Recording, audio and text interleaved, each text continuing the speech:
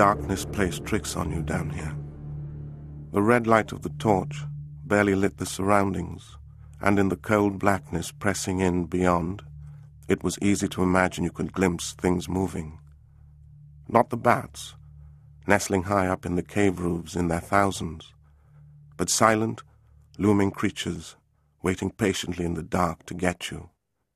Cannucci shivered, and was cross with himself for feeling afraid. He must have made 100 trips beneath the volcano, and all he'd ever encountered were the bats, their slimy filth on the floor, and Finn's precious fungus, which grew in it. But then, the caves and tunnels stretched on for kilometers, and so far they'd only farmed a few 100 meters west, and barely touched the eastern network. Now, with the early tests showing good results, they were excavating deeper and deeper. "Come on, Cannucci, get a move on." Adiel's voice made him jump. He turned to look at her. She was short and sparky, with hair in dreadlocks, and a smile that was warm like a child's. "Sorry," he said. "I was just. It's okay. This place gives me the creeps too." She patted him lightly on the shoulder. "Let's just get on to the new chambers and check how the shrooms have taken." Cannucci nodded. Soon he was leading the way into one of the connecting tunnels. The air was stale and cold, and Cannucci longed to be back in the scorching African sunlight above ground. "This is the first of the new chambers." Cannucci stood aside to let Adiel through. The narrow opening was between two boulders. She, of course, slipped gracefully into the cave without touching the sides. Cannucci sucked in his paunch and squeezed after her with embarrassing difficulty. "Why does Finn insist on following this line of research?" Adiel murmured, shining her dataget on the large, fleshy arrowheads. The dataget beeped to signal its survey was complete. "He's obsessed." "What's that?" Cannucci's torch beam had caught on something. "It's sparkling." He crossed closer to see a nugget of metal just lying in the middle of the walkway. "Looks like gold." "It can't be real gold," she said. Cannucci stood to pick up the nugget for a closer look, and it flipped and rolled closer, as if propelled by some invisible force. Astounded, he snatched his hand away, but he wasn't fast enough.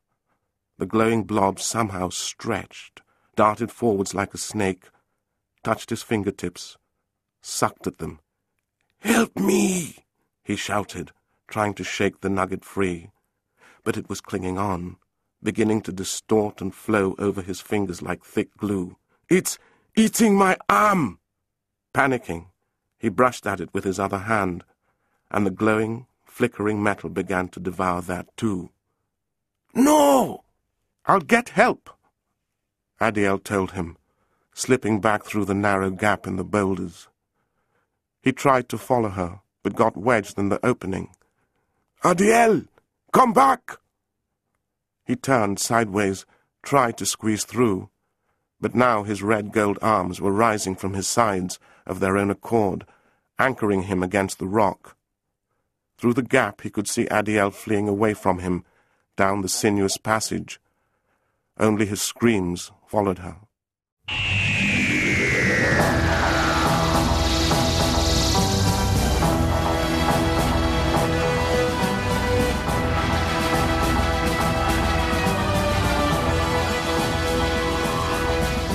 Doctor Who, The Art of Destruction, by Steve Cole. Read by Don Warrington.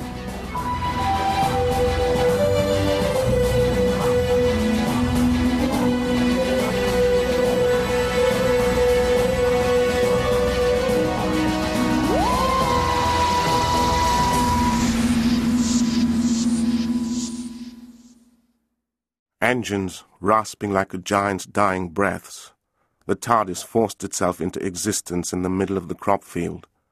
Finally, there it stood, improbable and serene under the baking sun, an old-fashioned police box like a big blue blot on reality. Its owner sprang from the box with the grace of a gangly gazelle, eyes wide and dark, brown hair bouncing over his brow. He puffed out his cheeks. "Flaming hot, isn't it? Sawn in the Sahara sort of hot." Rose Tyler smoothed down her light blue T-shirt so that it covered the waistline of her short denim skirt. "Where are we this time?" "Not sure," the doctor admitted. "Lots of weird alien static about when we dropped out of space-time. Clogged the sensors." "So this is a planet that sees a lot of space traffic, then?" She stepped out and looked round at the rows of towering crops. "Seems quiet enough. These plants are weird, though. Kind of like fat corn." "Sort of." The doctor agreed, taking hold of a fleshy leaf and tearing it. A gloopy liquid oozed out. "Aloe, or rather Aloe barbadensis. Aloe vera. Don't call me Vera." "Ha ha. Good old aloe vera. Great for sunburn."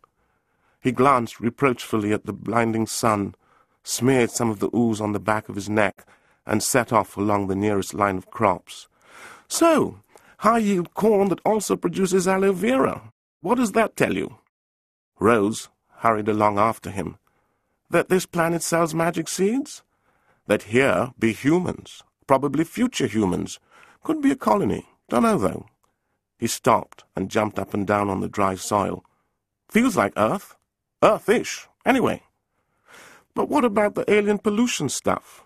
Rose asked. "Seems to me—" "Don't move," snapped a low, warning voice close by. "As I was saying." The doctor held obligingly still as gun barrels pushed out from both sides of the foliage. "Seems to me we're in something nasty and smelly, but probably very good for the crops here." Rose had half expected alien nasties to reveal themselves holding the high-tech rifles, so it was with relief that she saw they were very definitely human. 2 black men. One was in his 30s, the other was around her age and good-looking. "How did you 2 get in here?" asked the older man.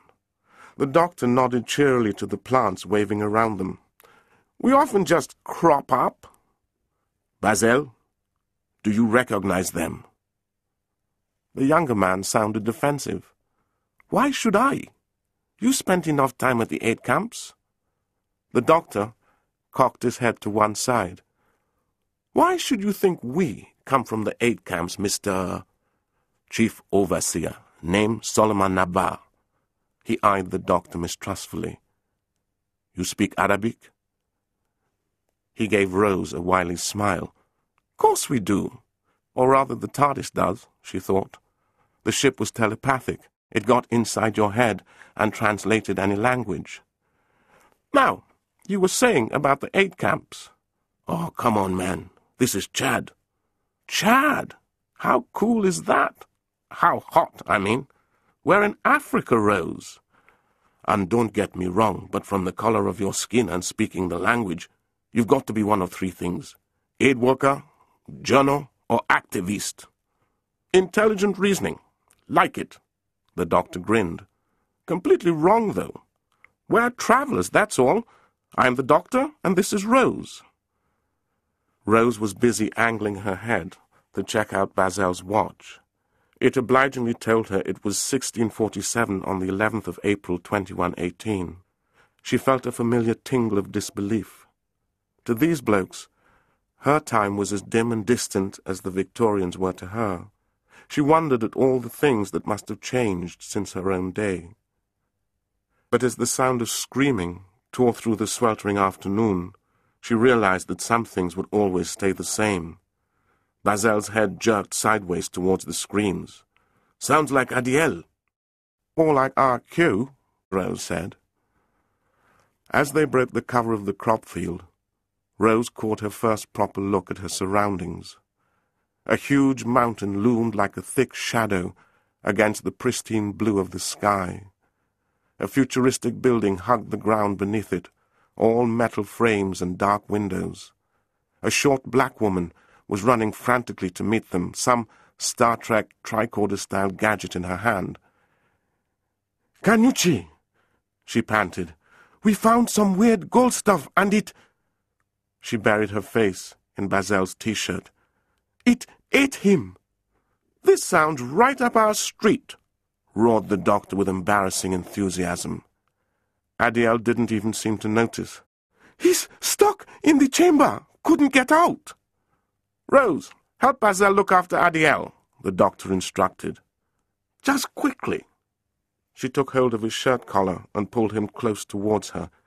"It's 2118. Is that futurish enough to explain that space pollution you picked up?" "Nope," he simply said. "Right then, Solomon. I'm afraid you're going to have to trust me. Show me the way to these tunnels."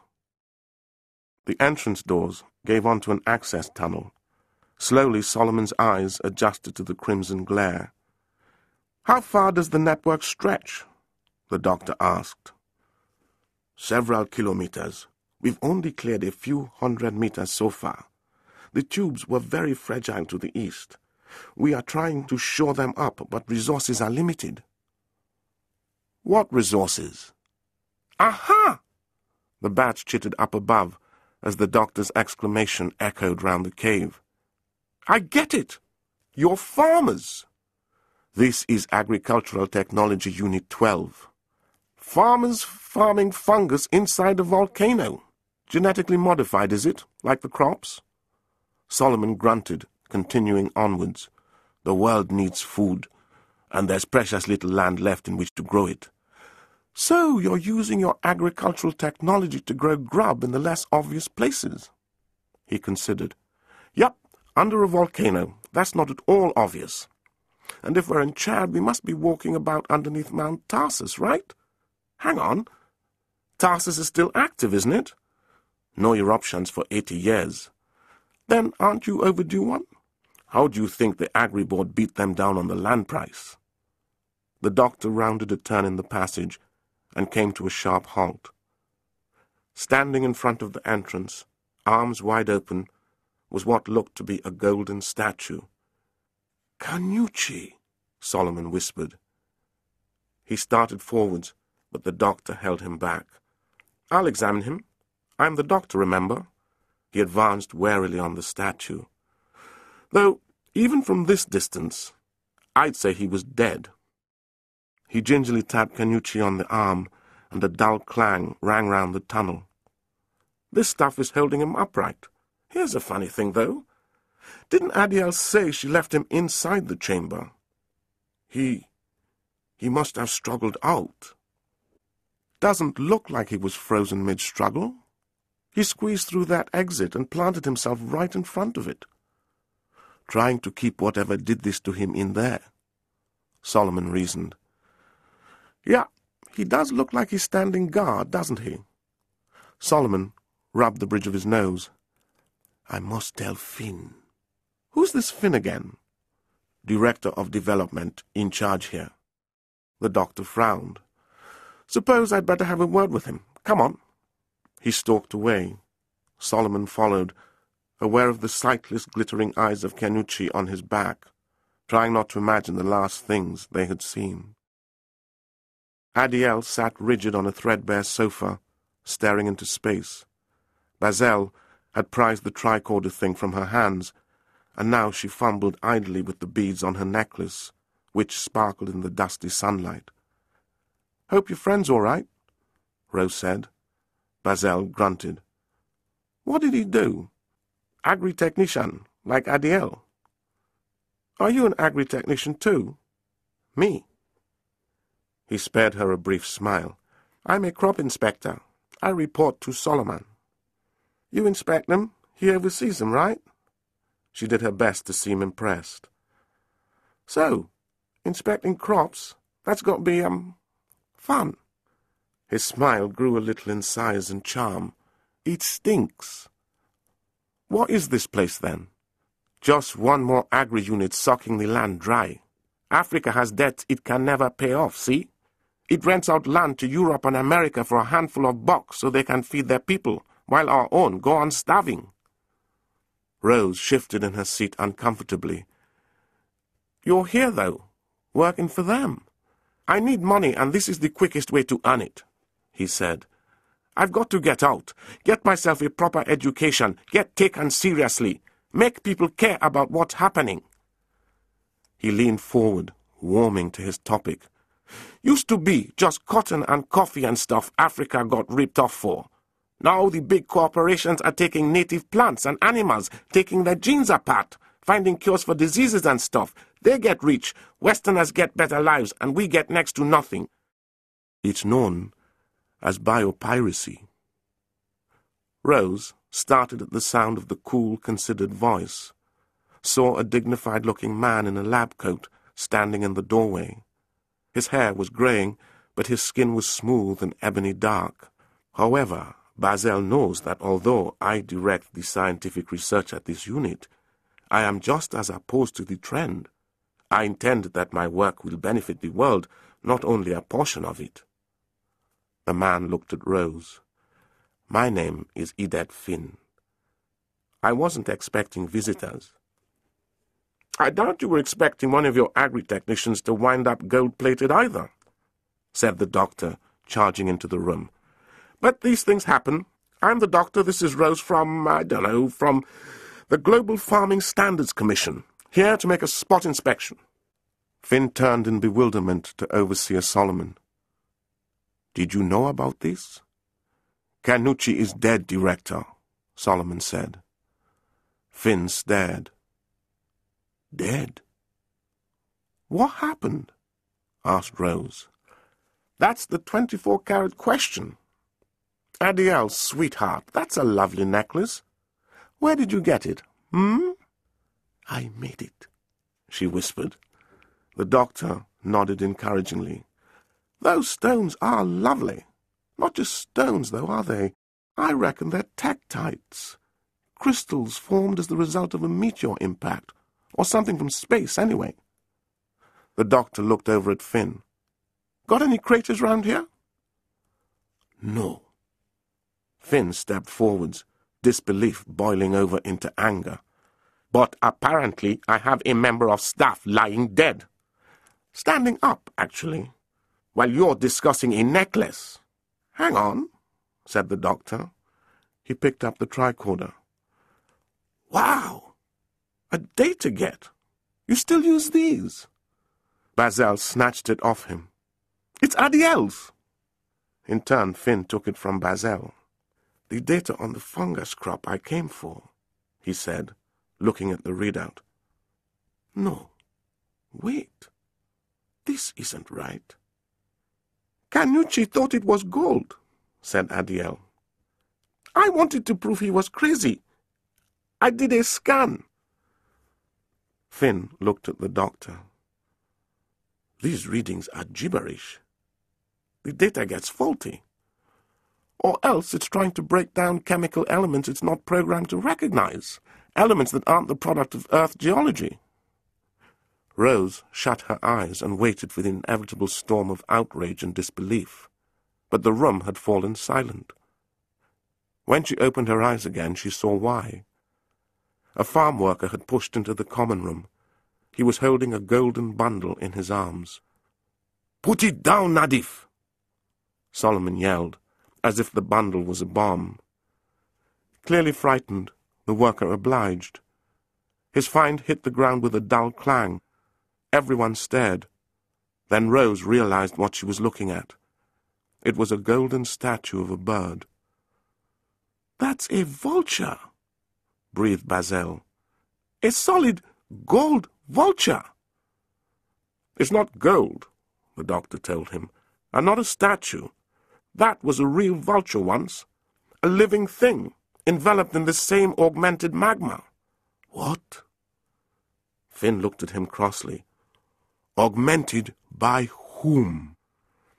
"There must be another way into that cave," the doctor reasoned. "Somewhere the wildlife's using." Finn crossed to the door. "We must get over there and see for ourselves."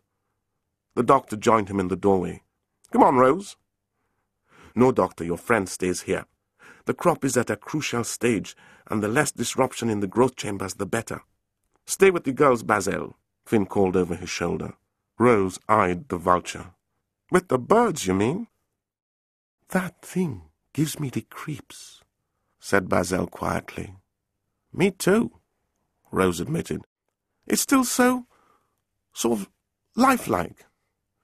It looks like any second it's going to... The bird suddenly turned its head and fixed her with molten eyes. Then it launched itself up from the floor, flying straight for her face.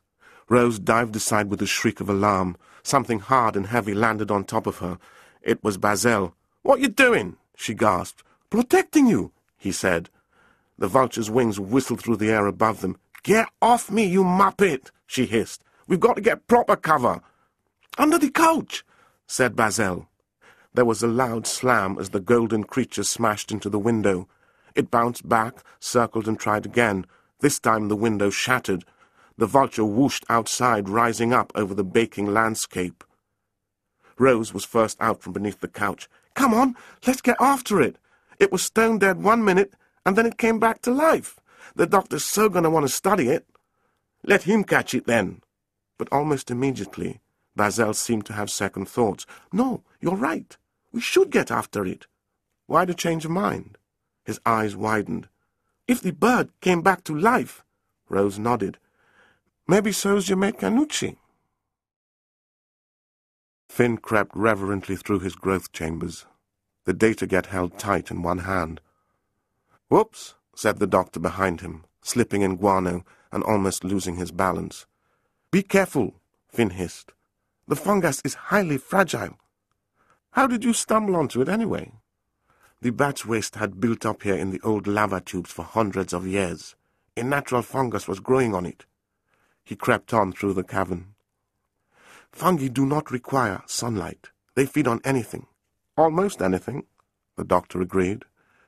"I am evolving in my fungus a taste for many kinds of organic matter," Finn explained. "I have already re-engineered the DNA of the fungus to make it nutritious. I have enhanced its life cycle so that it grows tall and fleshy. If I can only make it hardy enough to withstand different environments, extremes of heat and cold, then it could be farmed where conventional crops never grow," the doctor concluded. "The Earth's crust is up to 50 kilometers thick in some areas," said Finn. "Imagine the potential crop yield if we were to farm 1,000th of it." He smiled to himself. "Imagine how my critics will eat their words. Why, what have they been having a go about?" He paused, steeled himself. "The fungus is unfortunately poisonous." "Ah!" At least the doctor didn't laugh, as so many others had. "That does sort of offset the nutritional value a bit, doesn't it? It's simply a matter of finding the right medium in which to grow the fungus."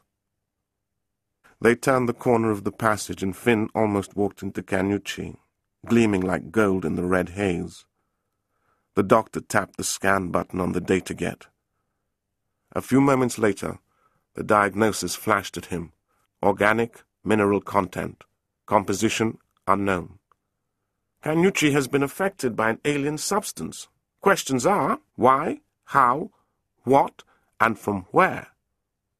"Doctor." The screen on the data-get had started blinking, and Finn showed him. Composition shifting. Suddenly, Canucci's stomach seemed to swell larger.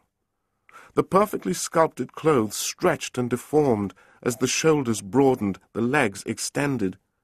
It was like looking at the same statue reflected in a distorting mirror. "I think it's time I did a little composition checking of my own," the doctor announced. He produced a small ceramic tool from his trouser pocket. The tip glowed blue as he held it against one of the figure's slab-like fingers. Then, suddenly, the grotesque figure lashed out in a single savage movement. Its huge hand struck the doctor in the chest, smashing him against the rough basalt wall. Finn cried out in shock and alarm. He held totally still, waiting for any sign that Canucci might move again. But the figure remained immobile. Cautiously, Finn crossed to where the doctor lay in a bony heap. "Are you all right?" "What?" The doctor's eyes snapped open. "It's okay, don't worry. I think I got my sample." He undid the top buttons of his shirt and peered down. "Yep, I can just pick the residue out of my ribs." Finn screwed up his eyes, trying to marshal his thoughts. When he opened them again, the burnished statue was standing a meter further to the left, and the way into the chamber was clear. Solomon watched as Nadif and a handful of the perimeter guards spread out through the crop fields, hunting for more golden creatures that only scientists could explain away. While he wasn't a man of science, Solomon did know one thing. "It's my fault," he murmured aloud. "All my fault. And only I can do anything about it." Rose and Bazel followed the vulture to the rocky side of the volcano. A porter cabin had been put up close by. Bazel stacked a number of billy cans into makeshift steps, and they soon reached the roof. From there it was a fairly challenging leap onto the rock face, but luckily there were plenty of foot and handholds. Cautiously, they climbed up onto a shelf cut into the bare black rock. Rose could make out a hole maybe the size of a dinner plate, with little heaps of crumbled stone marking the edges. "Must have vanished off down there," Rose said. "Wait." Bazel's whole body seemed to tense. "Skylights are formed when the rock falls inwards. But there's stone chips and stuff round the outside of this one. So, whatever made this hole was inside the cave and tunneling out." Almost cheesily on cue, a blob of something like molten metal popped out of the hole. "I know it's hot," said Rose, "but hot enough to melt metal." The golden blob started rolling towards them. "Run!" They made it back down to the billy can stairway. Bazel rocketed down, and Rose followed, as the molten blob appeared at the edge of the roof. Suddenly it flopped off the edge and landed on the baking earth.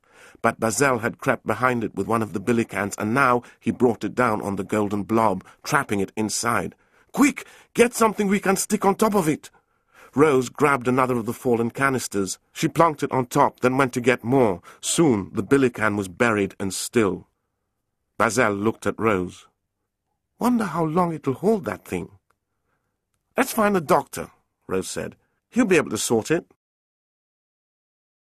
The doctor stepped cautiously into the growth chamber. Finn followed him quickly inside. "Oh, no, no."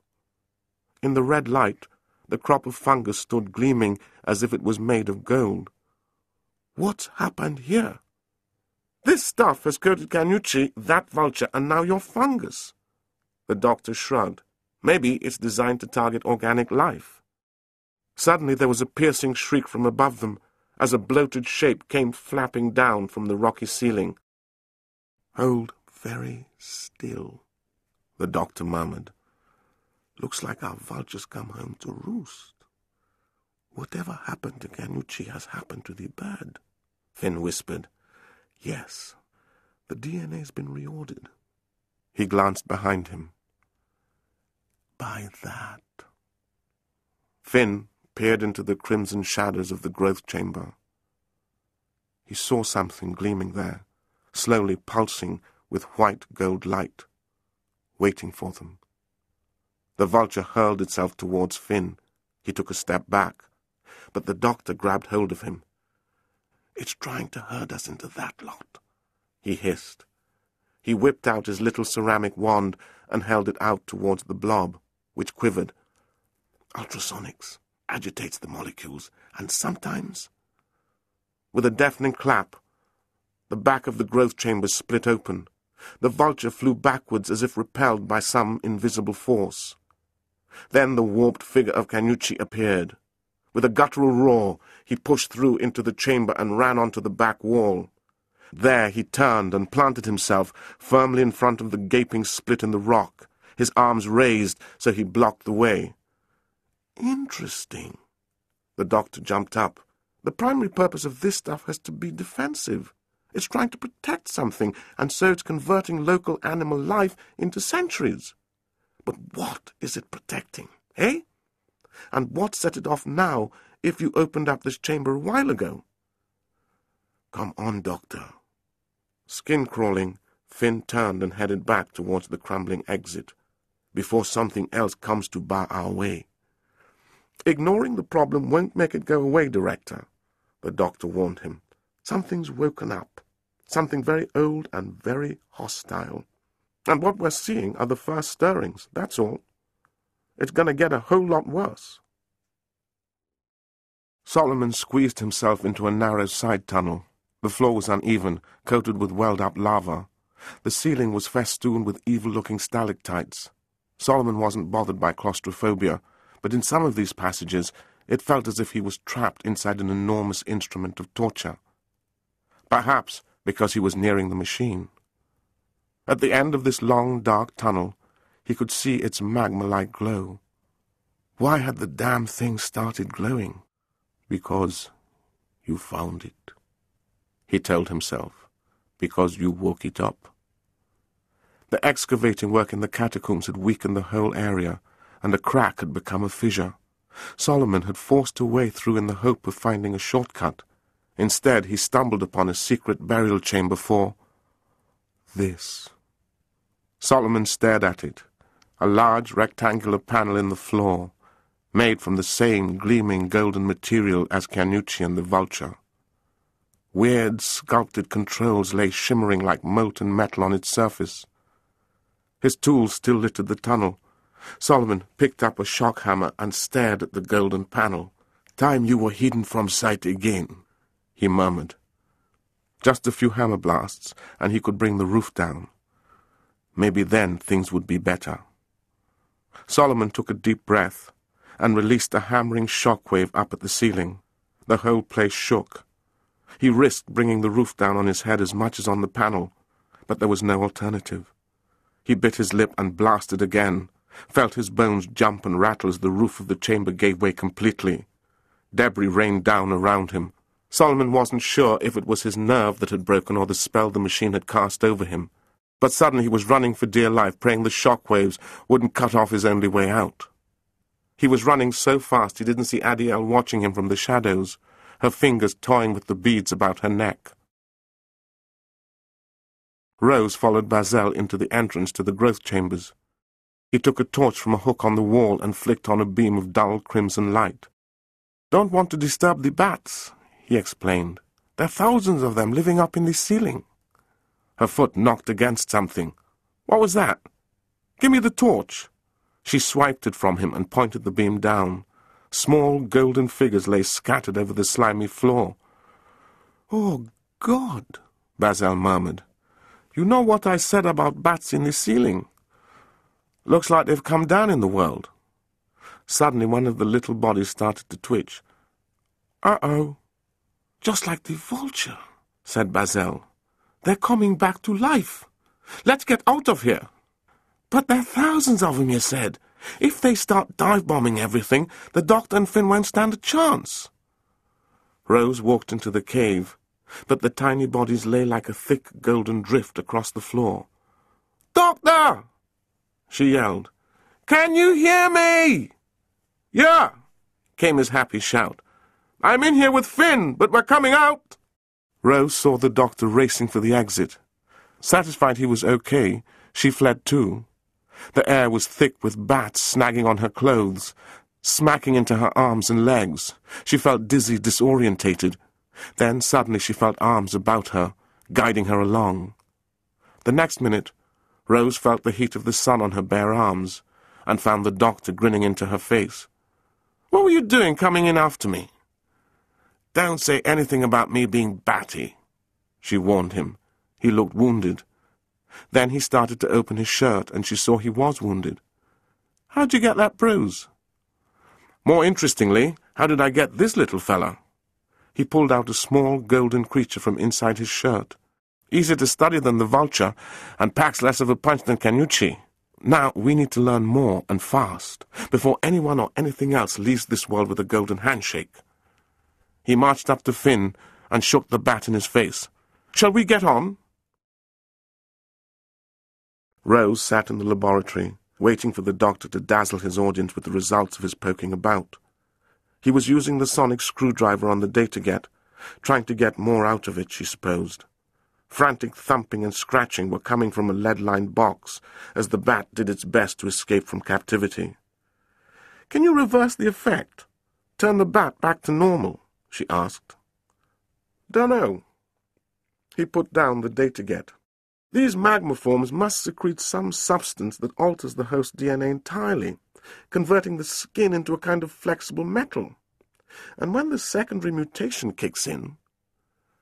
Taking that as a cue, Adiel called up the output from an X-ray scanner, pointing at the lead box.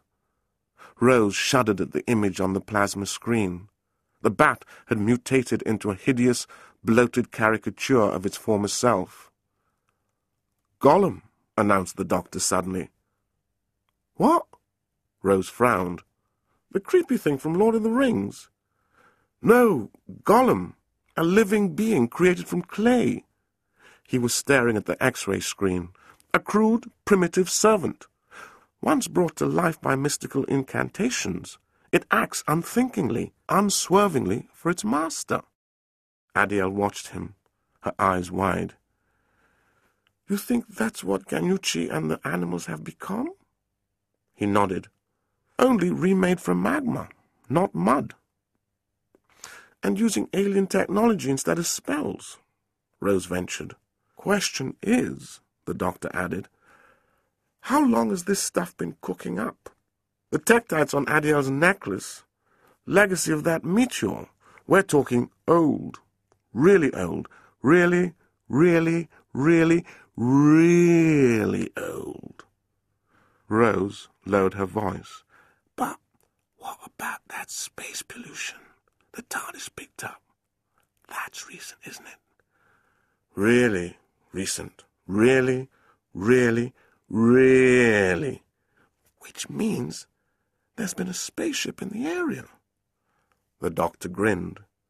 "Which could explain why this stuff has started reacting." "What are you two talking about now?" Finn demanded. "We need to know why this stuff has decided to start shaping the local animal life into golems, right?" said the doctor. "So, we need to know what's in those uncharted caves." "You can't go back in there," Adiel blurted. Finn was quick to agree.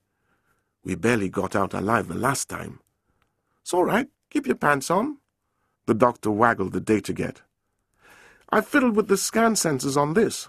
If we can insert some memory wafers and then have a drive around that volcano, we should be able to build up a clearer picture of what's sitting underneath it."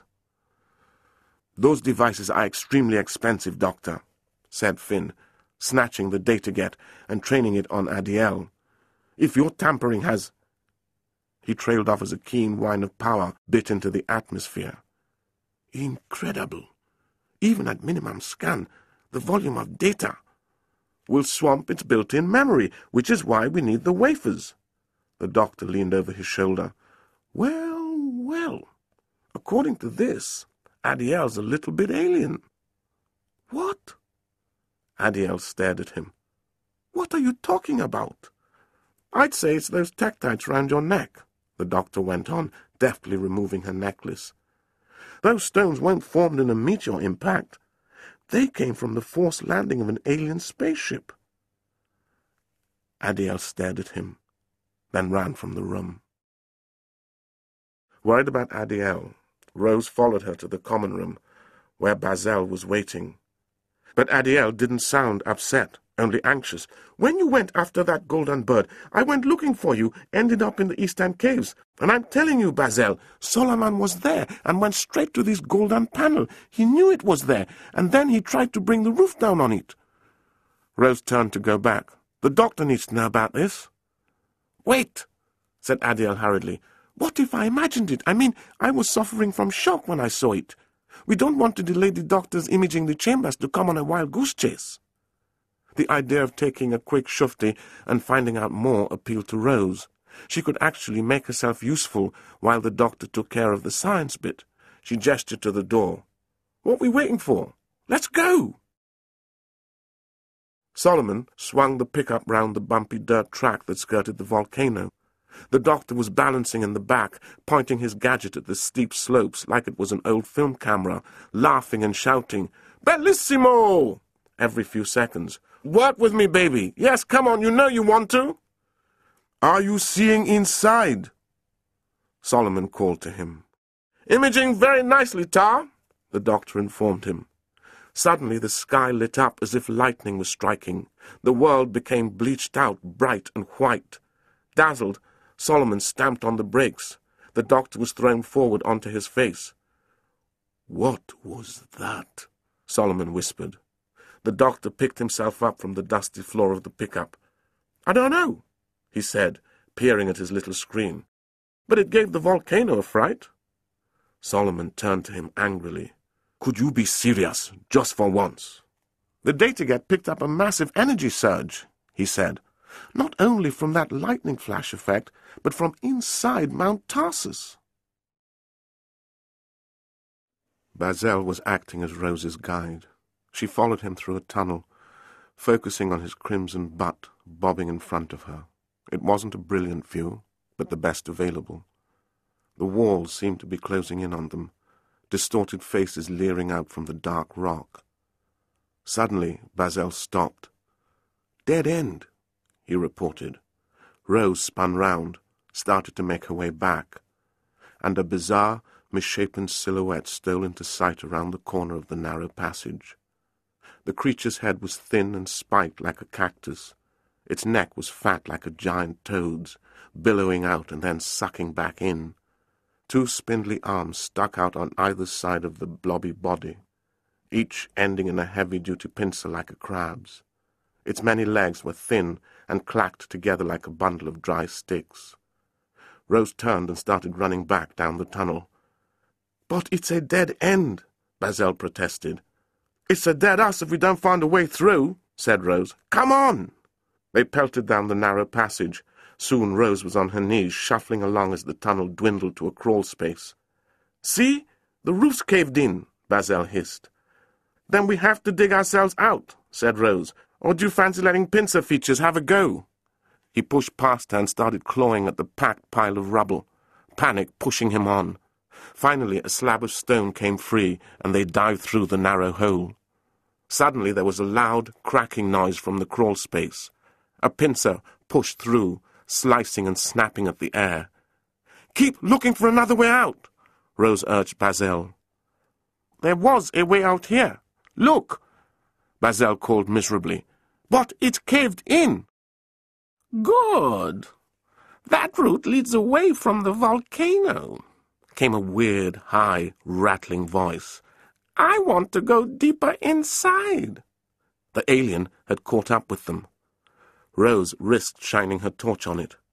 What she'd taken for cactus spines were actually eyelashes, long and bristly, which formed circles around 5 piggy little eyes. They were arranged like spots on a dice in the middle of the alien's bud-shaped head. It had a bulbous nose and a small slash for a mouth. Incongruously, it seemed to be wearing a dark suit. A bow tie was fastened loosely round its puffed-up neck, and shirt and jacket had 4 enormously flared sleeves. In contrast, the trousers it wore were skin-tight. The morass of legs reminded her of bristles on a brush. "What are you?" she whispered. "Who am I? Thank you very much," the creature corrected her. "I am an individual, you know. My name is Jacksonmillion Faltato." Bazel swallowed hard. "So, is this your lair, then?" "A skanky cave like this, my lair?" Faltato twittered, his legs clacking like a pile of bamboo canes toppling over. "What kind of animal do you take me for? I come from a world of style and class. I live my life surrounded by art treasures so unutterably beautiful that your puny eyes would implode at the mere sight of them, and you assume my natural habitat to be a rancid rock-hole like this? I was never so insulted, and by bipeds!" The creature whooshed 2 pincers behind his back and hurled a pile of hardware at their feet. "Here! You were trying to break through the wall before. These tools will allow you to do this." Rose's feeling of unease was growing. "Why do you want to get through there?" "Because I have a job to do." "What's on the other side of that wall?" "I'm tired of this." Faltato suddenly surged towards her on his clattering legs. Then the slash of his mouth opened and something splashed out, long and grey, like a wet vine. "I make words with my speaking tongue," said Faltato. "I take food or make points." He looked at them both meaningfully. "With my hunting tongue. Do not make me show you other tongues." Rose quickly scooped up one of the tools and looked at Bazel. "So, knocking down walls, eh?" He nodded dubiously. "How hard can it be?" Faltato retracted his clay-grey tongue and nodded in approval. Bazel's hands felt half-broken from gripping the demolition tool so hard. They vibrated with energy, sending pulses of power into the thick, dark rock. It was coming away like parts of a scab, but the picking was a slow process. He aimed the pulse tool at what the senses assured him was the weakest point, and this time he was rewarded with a thin stream of rock dust showering down from the ceiling. "Try there, Rose," he shouted. She started up her hammer and blasted at the same point. The stream of dust became a torrent, and then a huge chunk fell away from the wall, cracking and crumbling into the darkness, waiting on the other side. "Now climb up and over into that cave," Faltato shouted. Rose dropped her hammer. "Why? What's in there?" "Go and see," said Faltato. He flicked out his tongue. "I'll be right behind you." Bazel swapped an uneasy look with Rose and pulled himself through the hole. Rose scrambled down beside him. "Come on," she said. "He wants something in here, right? If we get in first, we've got something to bargain with." "What if he gets us?" Bazel whispered uneasily. Then, in the scarlet smear of his torch beam, he caught a gleam of gold. "It's that stuff!" he shouted. "That stuff again!" Next moment, Rose was beside him. "No," she said. "It's real gold, like a little chest or something." She shone her torch round and picked out a dark figure looming over them. Bazel cowered, but Rose shook her head. "It's just a statue." "Stay where you are and touch nothing," Faltato called to them. Suddenly, a whipcord cracked out from the hole in the rock and wrapped itself round a stalactite. "It's using its tongue as a grappling hook," Rose whispered. Bazel looked at a huge canvas, smeared and scratched, with freaky colours he couldn't put names to, birds and plants and abstract shapes he didn't recognize, but which somehow sent tingles jarring down his spine. "How did this stuff get in here, all sealed up?" "It's a treasure store," Rose realized. "Pictures, sculptures." "Don't look very African," said Bazel queasily. "It's alien, right?" "Right. And if all this was hidden away inside this room, there's got to be another way in and out, yeah? And we've got to find it." The ugly cactus head of Faltato peeped into view over the edge of the demolished wall. A flex of the tongue and two little eyes were glaring at them. Soon he had pulled himself right up, swept his various legs over the side and sat there, staring at them. "Don't know what you're planning to do with us," Rose told it fearlessly, "but check this out. We got a demolishing grenade." She held up her empty fist like she was clutching something serious. "If you don't let us go, we'll set it off, blow all this lot to smithereens." Faltato's tongue snapped back into his mouth. "I don't believe you," he said, with smug satisfaction. Rose shifted her weight awkwardly. "Well, you'd better." He shook his hideous head and pointed with a pincer. "If you were armed, I rather think that guardian would be moving more quickly to envelop you." "What?" Bazel caught a glimpse of rolling gold movement even as Faltato spoke. "The blob's back!" Rose joined him in retreating. "We'll circle round it, yeah? You go that way, I'll go this." He did as she said, and swore as the blob simply split into two so it could bubble after them both. "Resourceful, isn't it?" Faltato observed. Rose shot him a poisonous look. "You just gonna sit there watching while this thing smothers us?" That was my intention all along, he admitted. Honest, I suppose, came a familiar voice from out of the dusty darkness at the rear of the chamber. Honest, but nasty. Rose's face split open into a mega grin.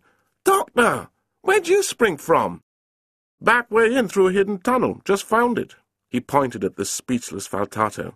Sorry if I'm jumping to conclusions, but I'm thinking light pincers here. Broke in from the other side, did you?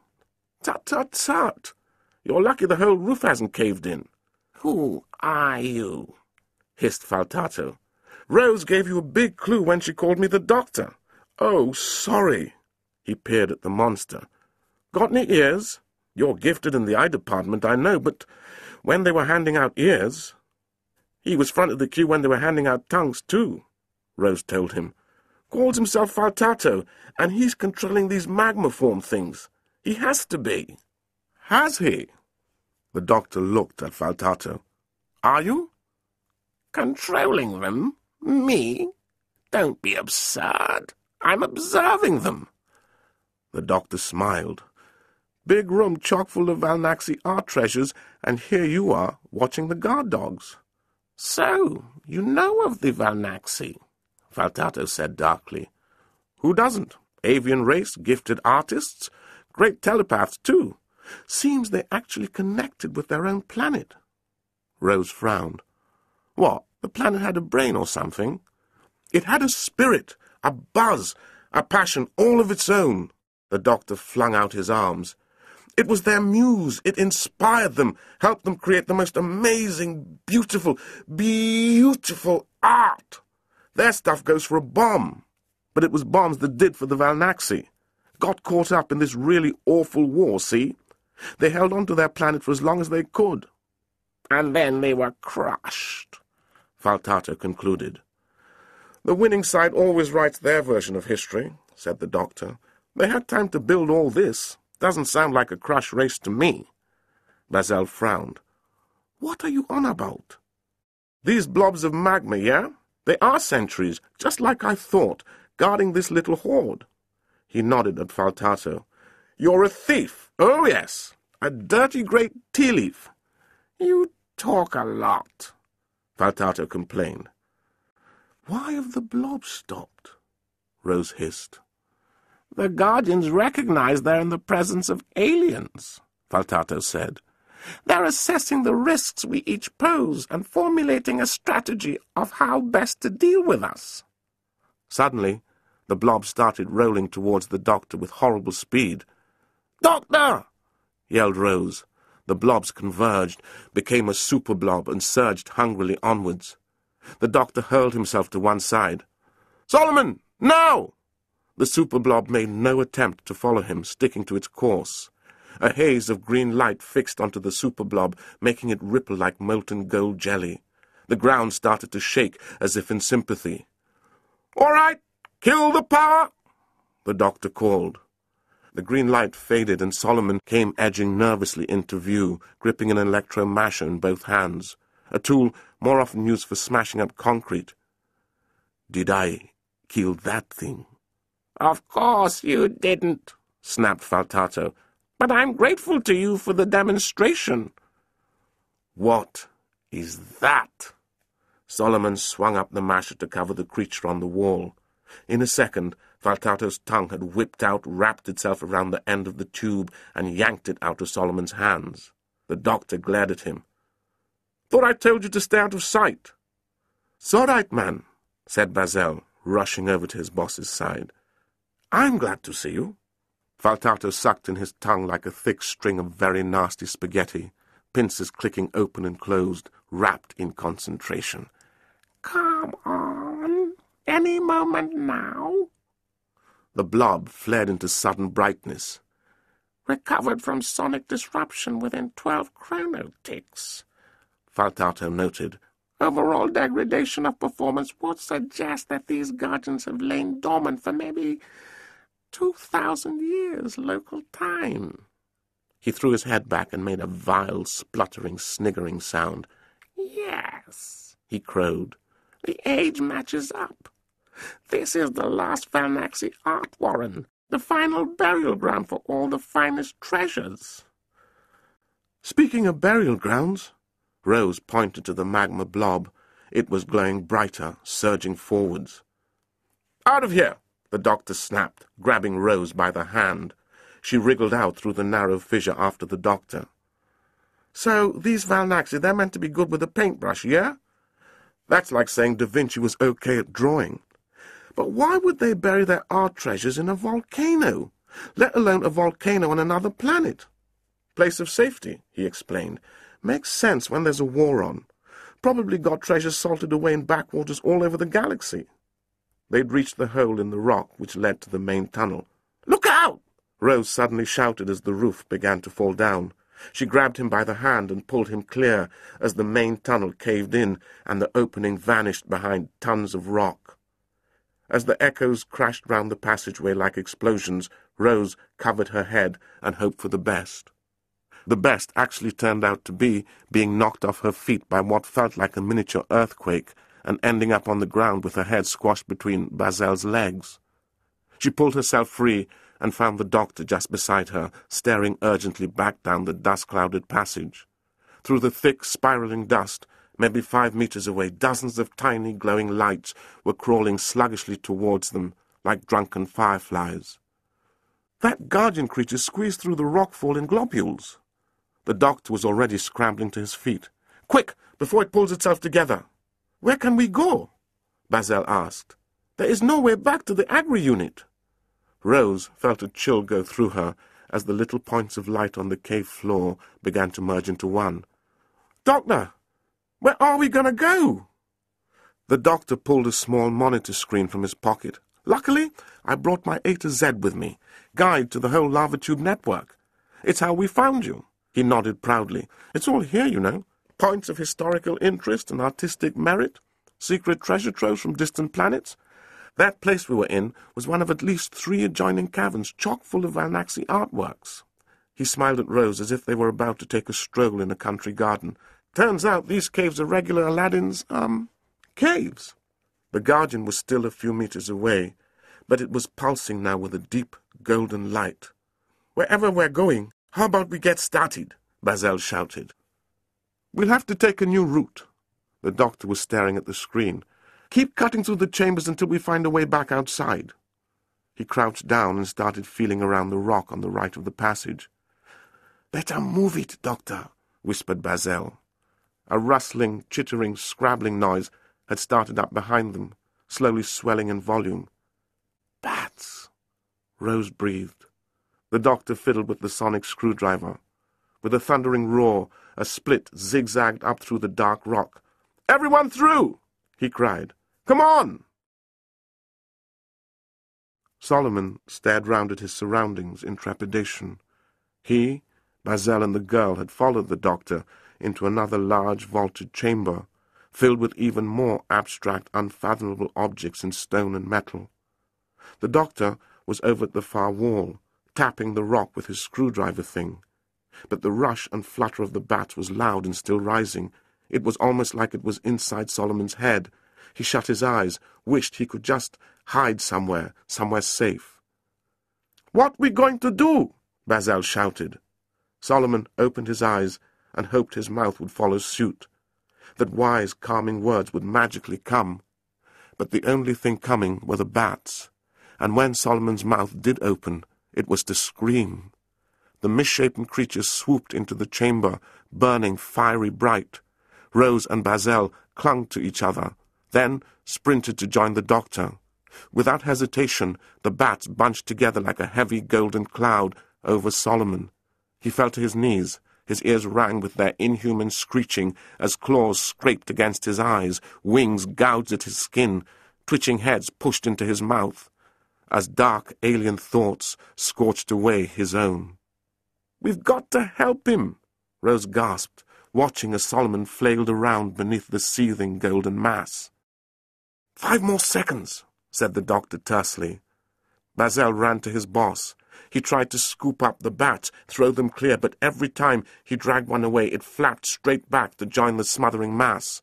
Rose pitched in, but one flapped straight into her face, and another started clawing at her hair, driving her back. She heard an ear-splitting clap as the doctor's work ripped open the rock. Then she saw the doctor charging over, sonic raised. He waved it like a magic wand, and suddenly the creature started falling away. Solomon burst from the golden cocoon, terrified, covered in welts and scratches, but alive. "Why didn't they kill him?" Rose asked. "They were trying to," Bazel argued. The doctor looked at Solomon almost accusingly. "Or else they want him for something." Rose looked up wearily at the bats. "What did you do to them, Doctor?" "There's enough bat left in these poor little loves not to like ultra-high frequencies. Caught them by surprise."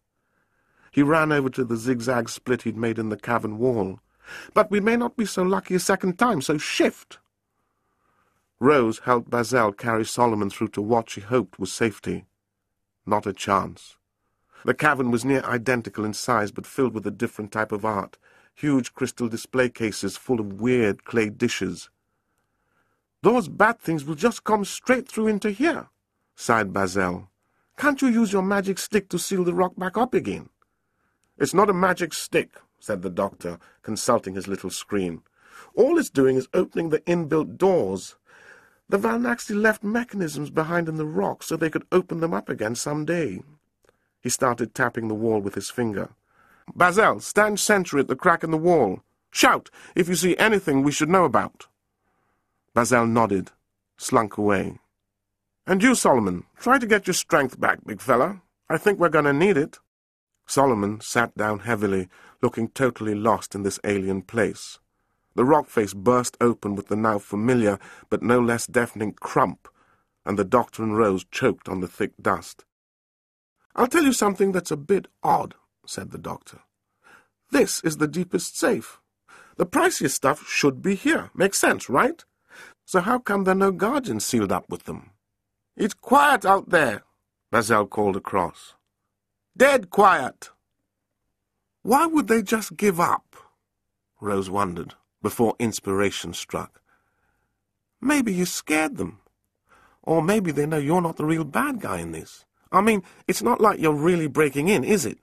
You're using the sonic as a sort of spare key to let you in." The doctor didn't sound convinced. "Or maybe it's waiting. Working to some kind of plan." He peered into the soupy gloom of the next cavern. "Question is, what?"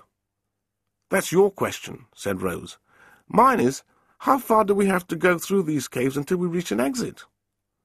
The doctor squinted at the screen. "There's a proper little rabbit's warren of lava tubes the other side of this cave, leading west.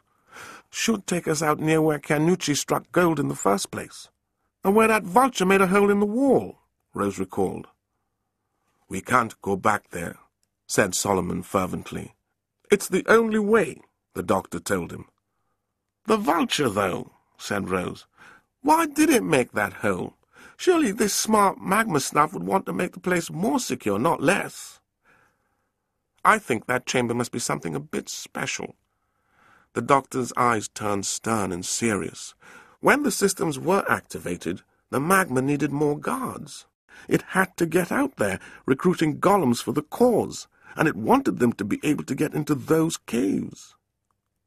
He pressed his tongue against his teeth and blew out a whistling breath. "You know, this little agri-unit here might just manage to destroy the world." Valtato hauled himself along the narrow passage towards the little hole he'd made in the rockfall, and finally out into the main tunnel. The appearance of this presumptuous doctor bothered him. Clearly he was some sort of expert agent. But for whom was he working? Well, no matter. He could be dealt with in due course. Bipeds were notoriously fragile creatures. They broke so easily. If only the same were not true of these rock formations. The tunnel network must be close to tumbling down around their ears. It had pained him to use heavy-duty construction tools under such circumstances. If he found the Lone of Venus, only to crush it beneath tons of rock. Now he was certain this was the last remaining Valnaxi art warren. He simply needed to locate the security plaque, and his work here was done. But something was niggling at him. The behavior of the guardians was absolutely consistent with those he'd encountered before while breaking warrants, except... He frowned. It was almost too consistent, as if these guardians were putting on an act for him. Picking his way over a particularly large mound of fallen rock, Valtata became aware of a dim, golden glow. There was a hole in the roof through which he could see the unfamiliar stars in their scattergun patterns, and the distant diamond of the ship hovering in orbit. But that didn't explain why his hooves were gleaming orange. Valtata looked down. He was standing on top of the security plaque, and it was buried under tons of rock. "Oh, well, I've done all I can," he consoled himself, flicking his tongue out through the hole in the roof. Once he'd secured it around a stone projectile, he started to winch himself up. It was time to guide down his sponsors. Rose wondered if she would ever see daylight again. The passage was snaking on, endlessly, uncomfortably cramped and narrow. She, Bazel, and Solomon trooped along in silence, the doctor leading the way. "Hello," he said, stopping abruptly. A hole about the size of a chubby Labrador had been made in the side of the wall. "What do you think made that, then?" "Fat mutant mouse?" Rose suggested. "Very helpful mouse." The doctor checked his little gadget. "Because this hole is exactly where we need one to be." He got down on all fours and shuffled through the gap. Bazel helped Solomon, who was still in a total daze. "Growth chamber," Bazel remarked. "The one where Adiel saw Chianucci change." "God, are these things mushrooms?" Rose wondered, staring in alarm at a large patch of spindly fungus. "Don't eat them," the doctor warned her. "Break your teeth on the gold plate for a start." "What gold plate?" said Bazel. The doctor whirled round. "Hang on," he said. "When I came here with Finn, these were golem mushrooms. Now they're back to normal again." He snapped one off at the stalk. "The DNA of the original has reverted." Solomon seemed to stir a little at this. "How can fungus do that, but people can't?" "Dunno. Simpler life form, maybe." The doctor shrugged. "I want to check out the back of this cave." He set off cautiously, just as the growth chamber lit up like a Catherine wheel. A guardian had surged through the mutant mouse hole, glowing as if white-hot. Bazel backed away alongside Rose, but Solomon just stood there. The blob rolled towards him. "Everyone keep back!" the doctor yelled as he ran to drag Solomon clear. Too late. The blob elongated and squelched itself around Solomon's hand. He shrieked with pain as in a matter of seconds he was sucked into its swelling, pulsing mass. Then, just as quickly, the blob retreated back through its hole. "What do we do?" Bazel shouted. "We get after them," said the doctor, already running for the hole. But as he neared it, a gleaming creature the size of a cat scuttled out on warped, knotted legs. Once, this thing had been a scorpion. Now it was a nightmare monster, waving its crusty gold claws in warning, flexing its hideous golden sting high over its head. Another one was jostling to get out just behind it. "Change of plan!" the doctor cried. "Vulture hole in the wall up there! Don't stop till you're safely through it!" Bazel wiped sweat from his eyes, or maybe tears. "What about Solomon?" The two scorpions crept out to reveal a third just behind them. "Move!" the doctor insisted.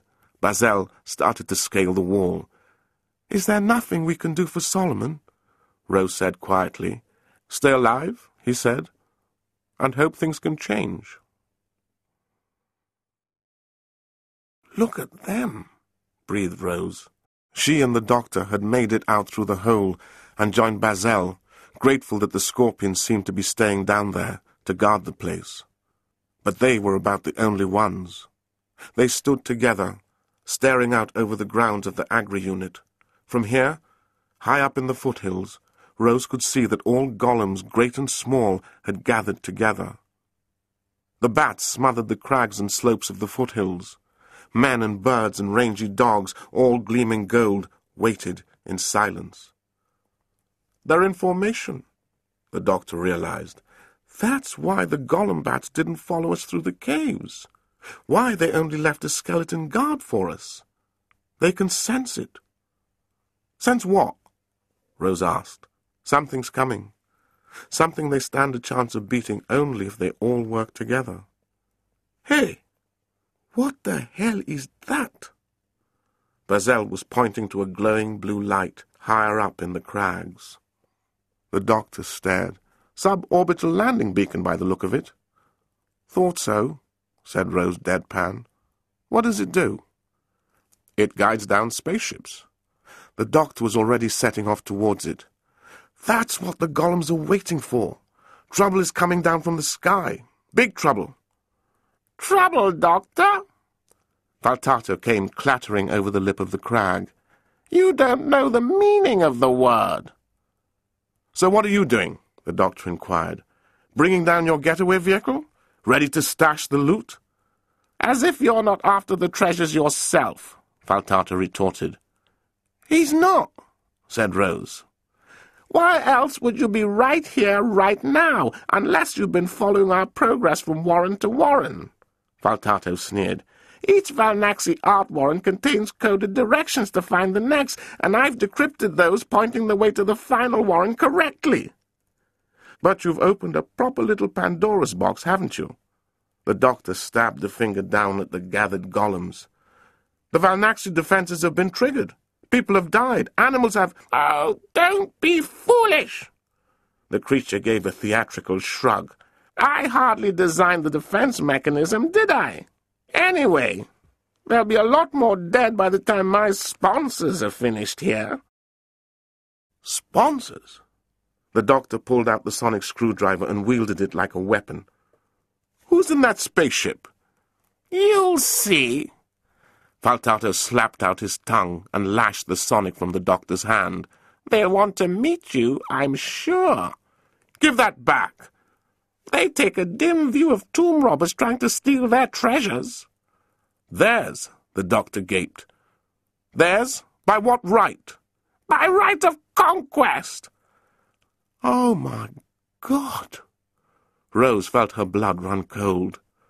A dark, undulating shape had resolved itself from out of the starry indigo overhead.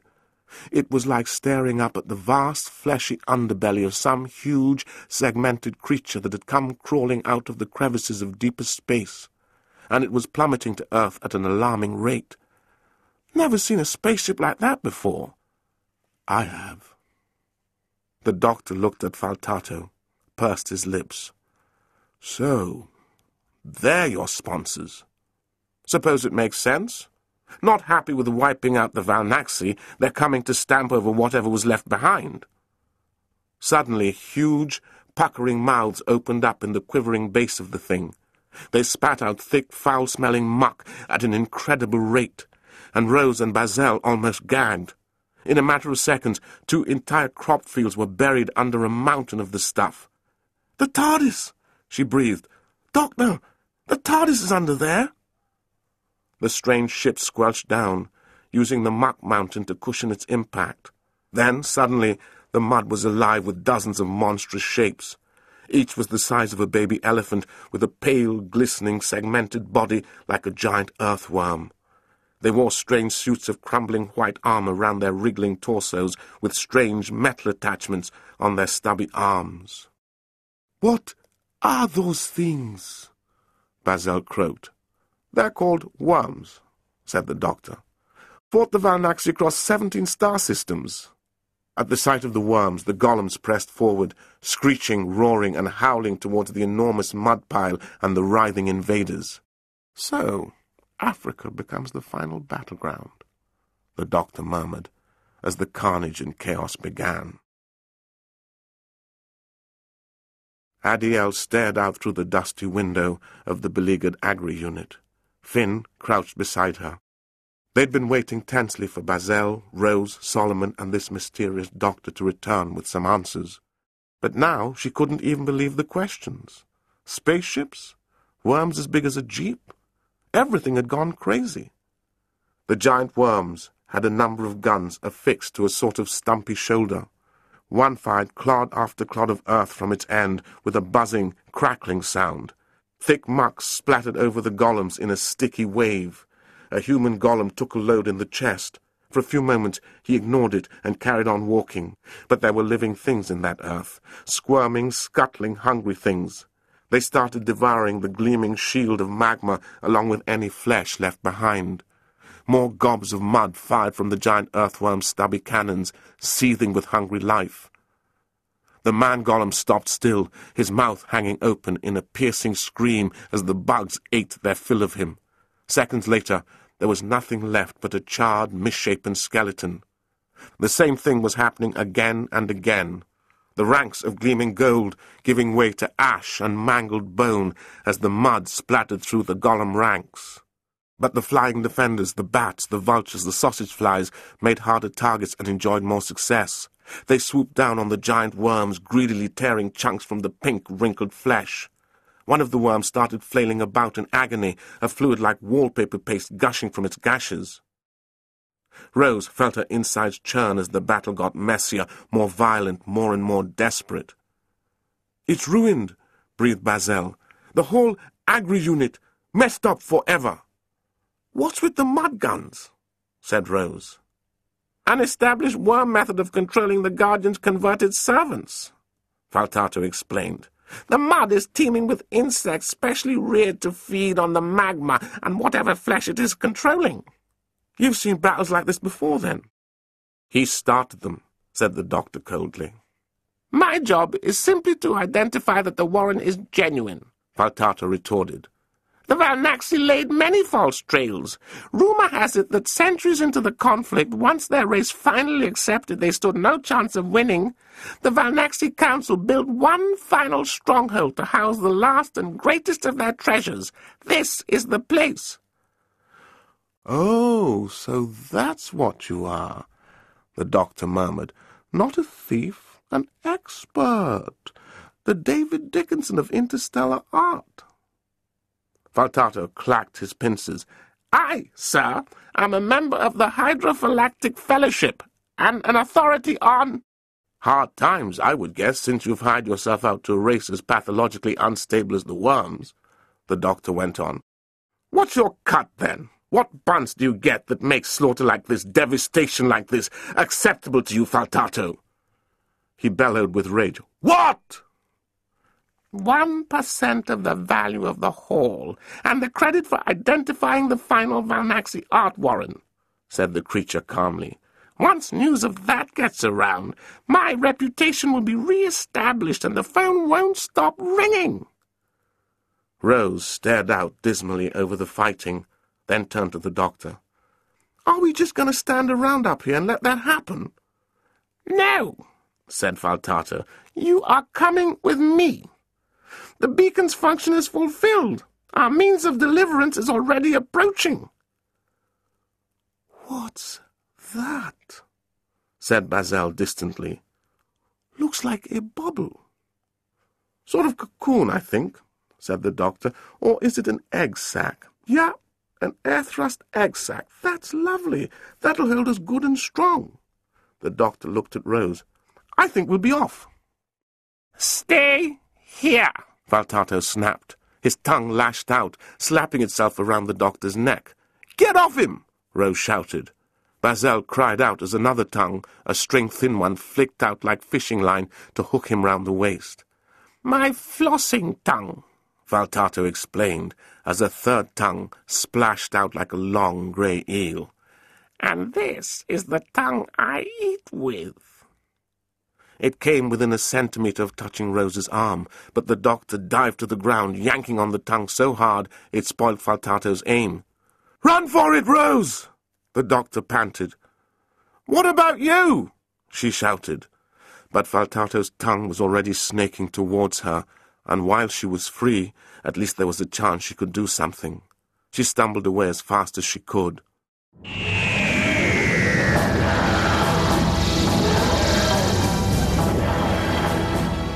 End of Disc 1.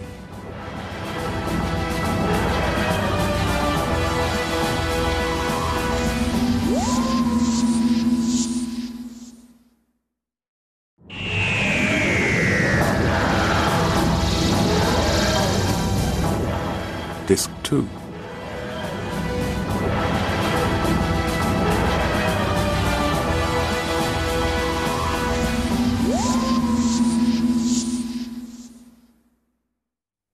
Something kicked the door open, knocked Adiel flying backwards, and dived for cover beside her. It was Rose Tyler. "Solomon's dead. The Doctor and Bazel are being held by some alien thing who's going to take them to see these giant worms who are blasting the hell out of the golems with killer mud so they can pinch their art treasures." Rose stopped for a breath. "We've got to find a way of getting them out and—" "I'm sorry." Finn's voice made her spin round. Flanking him were two of the giant earthworm monsters. Their tapering, segmented heads peered round blindly beneath their silver helmets. Their bodies were covered in thick, stinking mud, and at this range Adiel could see that their stubby arms were encased in electronics, enhanced by robotic parts.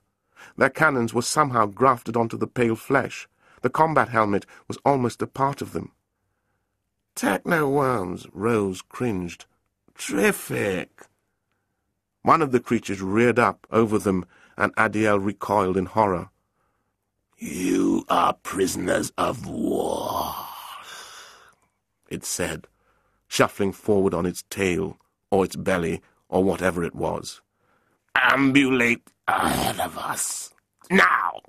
Attempt to escape, and you will be eaten alive." They were herded ahead of the slithering worms, back out into the stifling heat of the noisy night.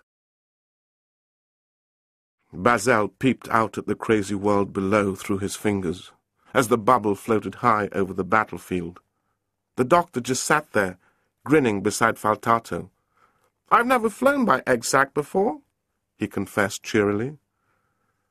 The bubble changed course, dropping sharply from the sky. Bazel's heart sank in sympathy. He realized that they were now directly over the worm ship. Somehow the bubble seemed to pass straight through the hull and sank down into a transparent tube. Then suddenly the skin shrank back like a gum bubble punctured. The tube melted away, and Faltato shoved the Doctor and Bazel forwards. They were standing in a messy wreck of a control room. Banks of soil were heaped here and there around controls, which looked like vast, bristling tree roots. In place of the sort of sci-fi scanners and monitors Bazel had expected, cobwebbed sacks wobbled on mounds of mud here and there. The Doctor stared, fascinated, as two huge white worms pushed up from out of the ground in front of them. The bigger of the two sported a tangle of thick green creepers on top of his glistening, featureless head, like a crown. "Base yourself at the belly of King Otak," said the smaller of the two worms. The Doctor waved a hand in front of his nose, put on his glasses and studied the creature closely. "Which bit is the royal belly?" The worm squirted a dark fluid into the Doctor's face, so hard it knocked his glasses off his nose. The liquid was rank and salty, and it splashed over Bazel's face too, stung his eyes.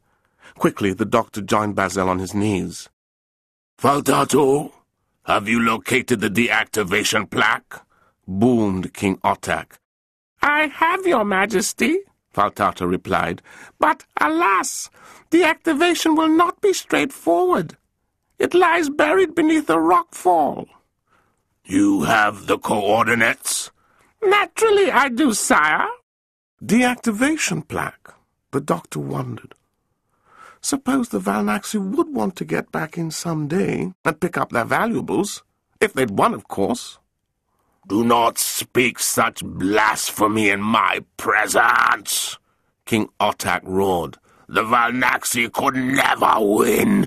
We are the conquerors of space, the destroyers of worlds, and Earth will soon rank among them.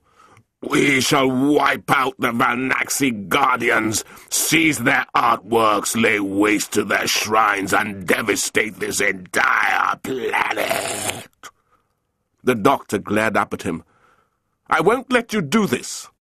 "Ten-toed scum, you cannot stop us. We shall wring from your world what nutrients we can, then leave it barren and dead, a final monument to the art of destruction." Rose felt like she was being marched through hell. Once outside the main complex, the stench, the heat, and the sights and sounds of battle fixed every step with horror.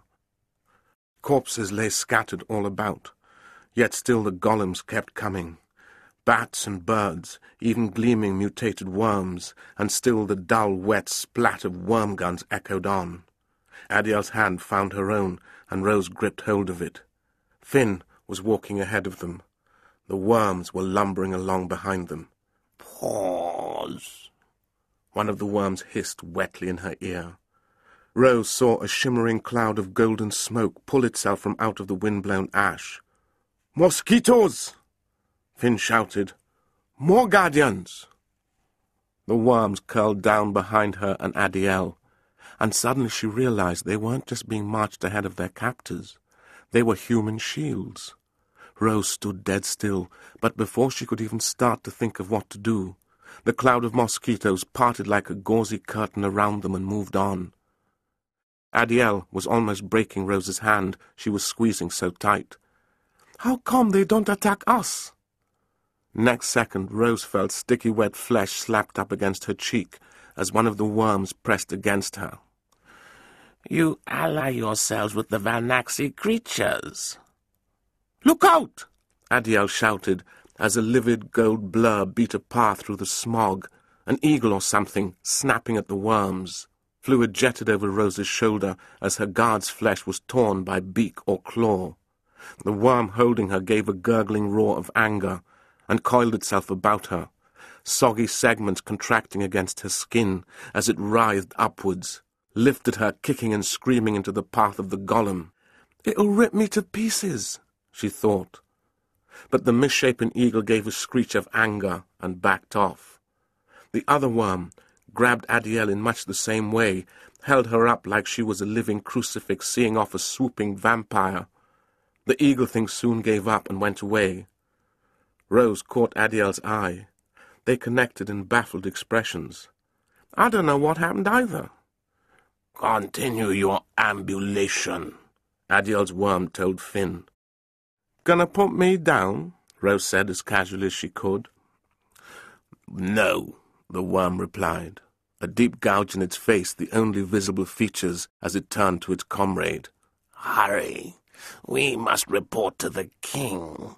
The guardians do not attack the human bipeds." "Since when?" said Adiel, gasping as the worm set off again. "What's changed?"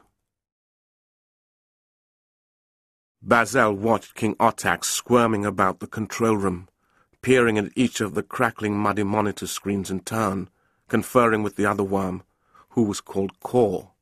They were getting reports from the field, Bazel supposed. Then suddenly Kor steamed over. "Explain the nature of your people's alliance with the Valnaxi." "We haven't got one," Bazel protested. "But I can see why you might think so," said the doctor, getting slowly back up to his feet, staring past Bazel at one of the monitors. It showed an aerial view of Adiel and Rose in the grip of two worms, Finn in front of them, being herded across the ruined concourse. "They've caught everyone," Bazel breathed. Then he realized that gathered all around were golems, insects, birds, dogs, moving along like a grisly escort. "It's as if they've been programmed not to attack human bipeds," mused the king. "And yet we have seen converted humans in the ranks of our enemies." "No doubt the deactivation plaque was damaged in the rockfall," said Faltato. "It's malfunctioning." "Perhaps," Otak conceded. "It's interesting." The doctor was smiling. "Don't you think that's interesting, Bazel? I think I might be needed." Otak shuffled slowly towards them, his voice quiet and dangerous. "What assistance can you offer us?" "Well, for a start," the doctor pointed to a static-filled screen, unfazed. "The Valnaxi know your biotech, right? They can detect your scan frequencies and block them, so you can't see inside that mountain." He held up the data get. "I can. This baby can show you the entire layout of the Valnaxi Warren at a glance. A mechanical probe arm whirred out from a stump of raw flesh growing from Cor's torso and took hold of the data-get. He examined it. Your scanning machine cannot function as you say it can. The doctor winked at Bazel, placed one hand behind his back. Let me guess. You've noticed the data-get's memories getting clogged by the amount of scan data available, right? Bazel saw him discreetly drop some tiny circuits and press them into the dirt beneath his heel. Memory wafers. They'll fix it up in 3 seconds flat. Where can memory wafers be acquired? Cor wheezed. The doctor looked at Bazel, wide-eyed and innocent. Oh, I don't know. Lab in the unit's probably our best bet. Wouldn't you say, Bazel? Especially as there'll be other bipeds loitering there. Bazel frowned. What ones? The staff. The doctor gave him a play-along look. He strolled over to a monitor which now showed Adiel, Finn, and Rose being hustled into some kind of muddy prison area. He tapped the image of Finn. This man is director of this complex. He's a prisoner of war, stated Cor. Like all prisoners, he will be questioned, then executed and cremated so that his body will not pollute soil. One approach, the doctor conceded, but think about it. Aren't all your prisoners worth more to you alive? These humans seem to be the most powerful defense you've got right now, and Director Finn's staff in the unit will surrender to him if he orders them to. No question. Patrol 7 found no further trace of biped activity in the unit grounds, Cor argued. King Otak seemed to consider. But battle analysis supports the theory that the Guardian drones are not attacking bipeds. Bazel looked at the doctor and spoke in the softest of voices. What happens if they find out you're lying? Then they'll kill me a little sooner, said the doctor simply. Rose had never been happier to be locked away.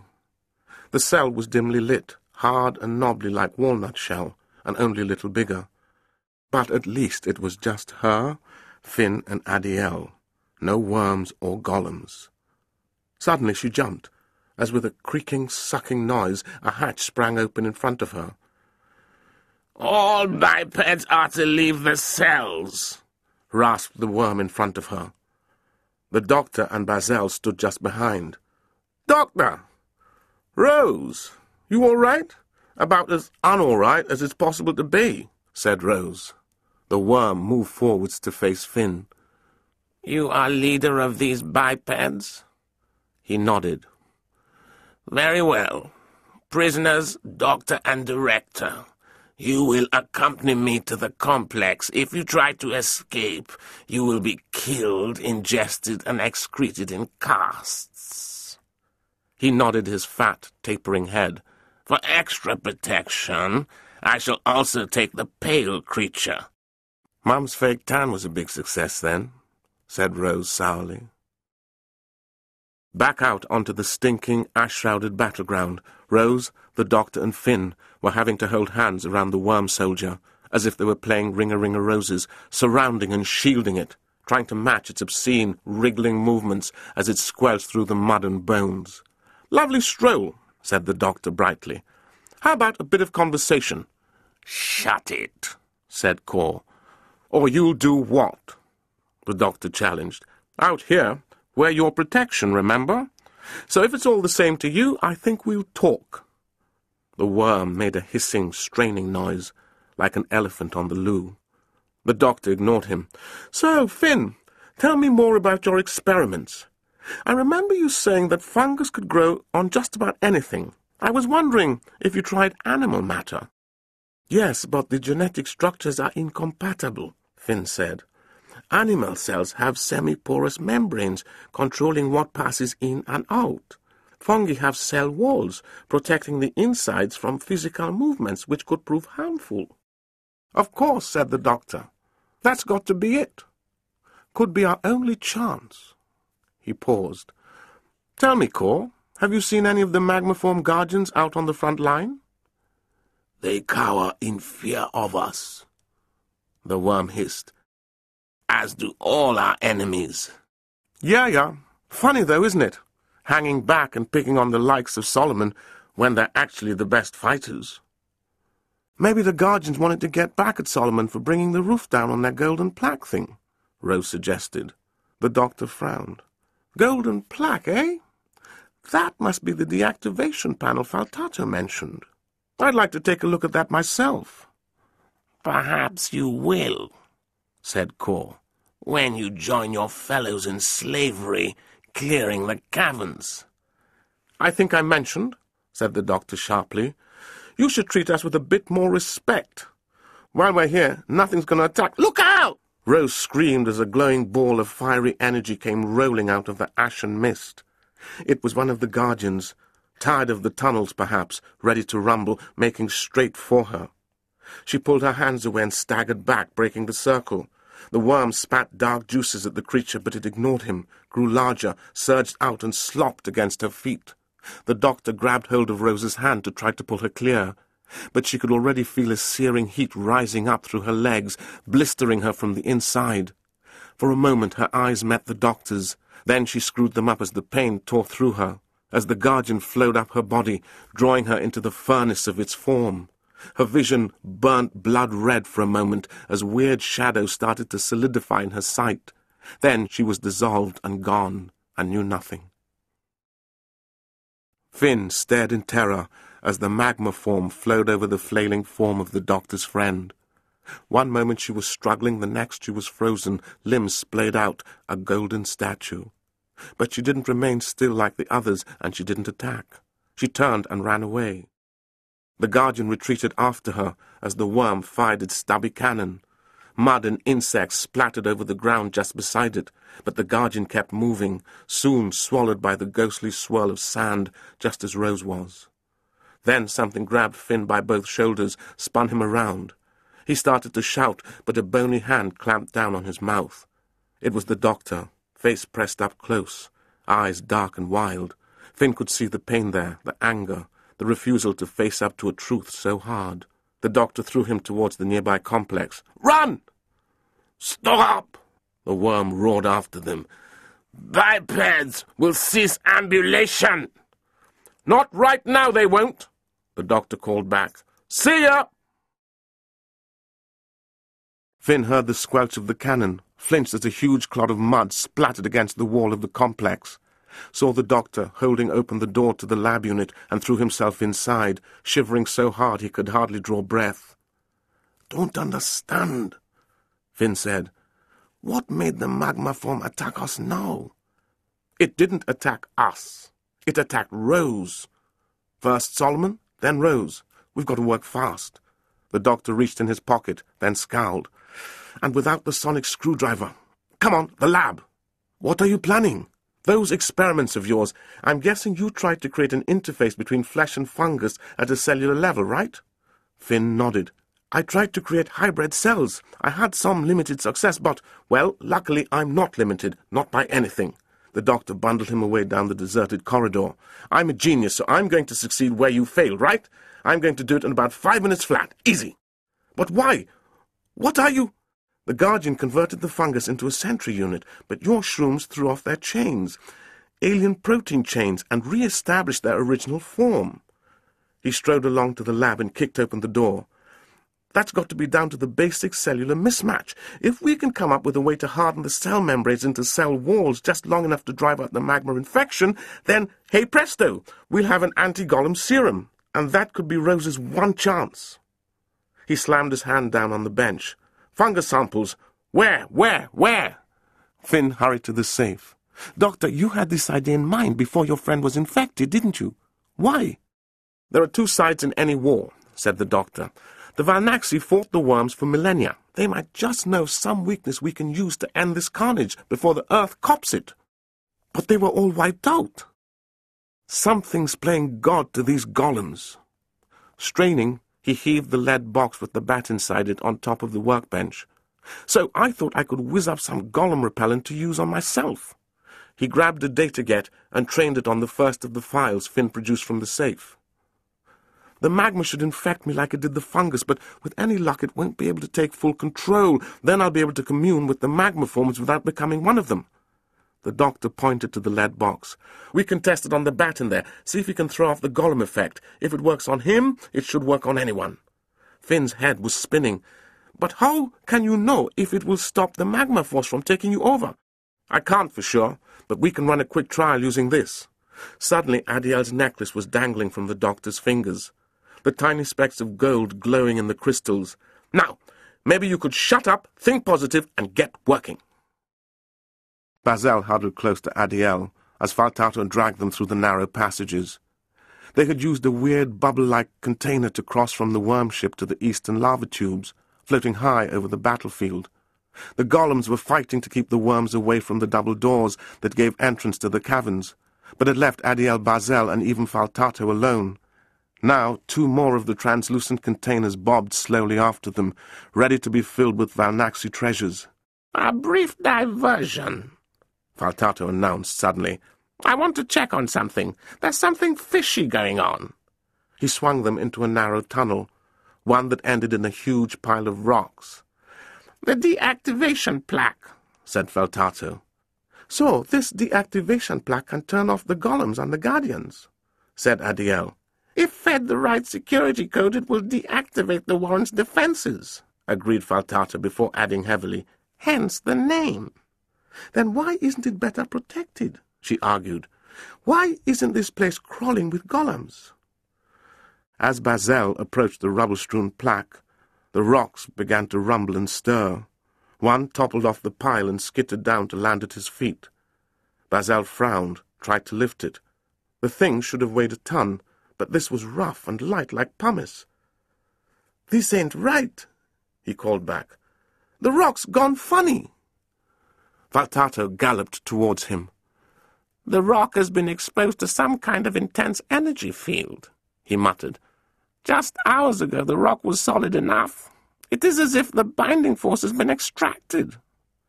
He swept more of the dusty debris clear, exposing the plaque. Then all 5 eyes narrowed in what might have been a frown. "What is it?" Adiel asked warily. "This isn't a deactivation plaque," he murmured. "It's designed to look like one, but the data feed is a fake." "Well, if this doesn't deactivate anything, what does it do?" breathed Adiel. "What did it do?" Faltato corrected her. "It has been damaged, hence the energy leak. But its purpose—" His legs rattled together, a sinister, unsettling sound. "Why am I discussing this with bipeds?" Adiel shrugged. "Perhaps you should tell the worms." "The Valnaxi block their signals. They won't be able to hear me." Faltato looked troubled. "Later, perhaps." He turned and shuffled back up the side tunnel. "Why was he discussing it with us?" Bazel murmured. Adiel regarded the monster bobbing about on his endless legs. "I think because he's scared," she said. Finn pulled the latest sample from the centrifuge, prepared a slide and slotted it under the Intron microscope. "Even if this works, how are you going to administer the cure?" he asked.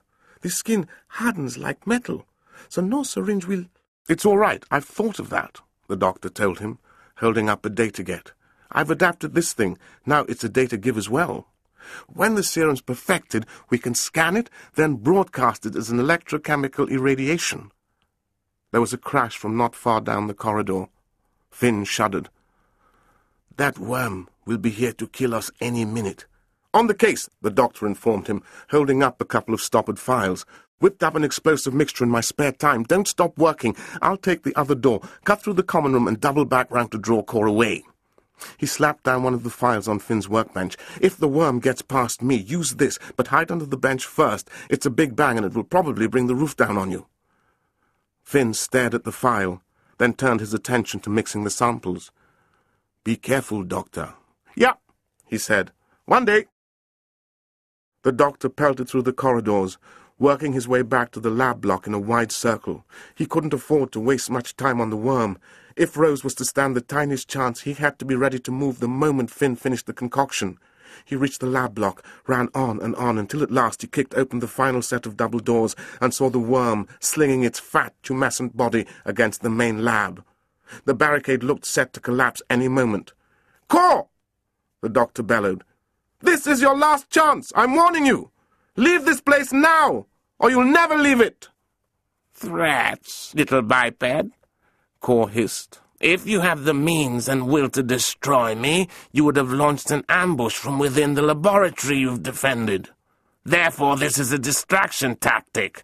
You wish to stop me from entering the laboratory." "I don't have time for this." The doctor held the file above his head. "This can destroy you. Don't make me use it."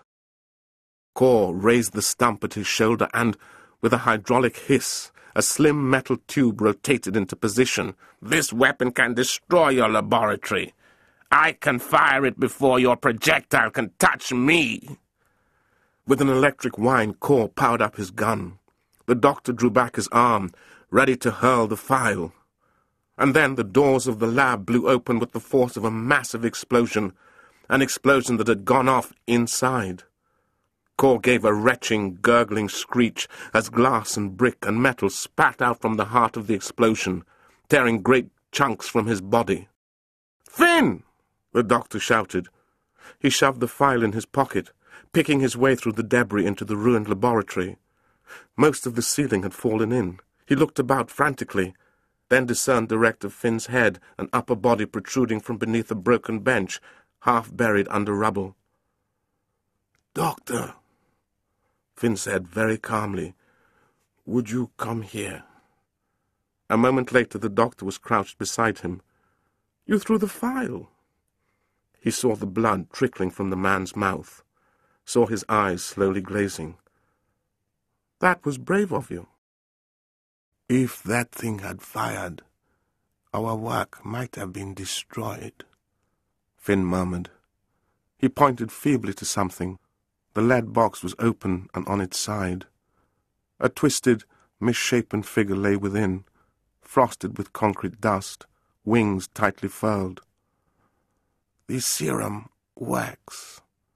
On bats, at any rate." Finn coughed, and fresh blood poured down his chin. The doctor tried to take his hand, but Finn was already clutching something. "Find her."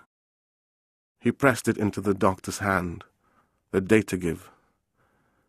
"Serum scanned and ready to administer. 3 or 4 doses, I think." He gripped the doctor's fingers. "It had better work. It had better be worth this." The doctor nodded. "It'll work." Finn smiled and nodded, shifted in the rubble like a child in bed, settling down to peaceful sleep. Then he was gone. The doctor gently patted Finn's hand and heard a quiet, scuffling noise beside him. A glowing point of light was shifting through the cement dust. Adiel's necklace had been crushed by the rubble, and the magma traces, freed from the shattered crystals, were moving towards him. The doctor stared down at the data give. It was time to test the solution on himself. A sharp coldness tangled through his veins, spreading up his arm.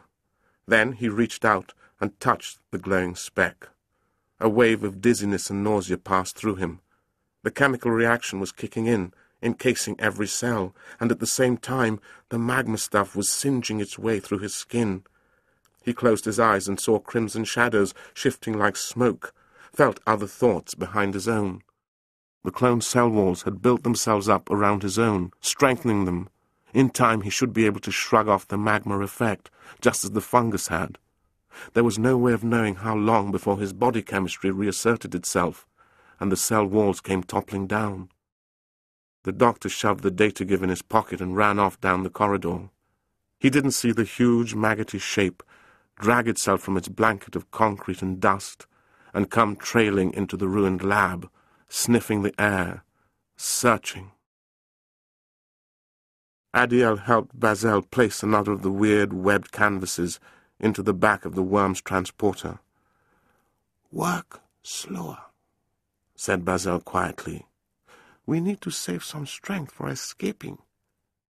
Escaping where? She mouthed back.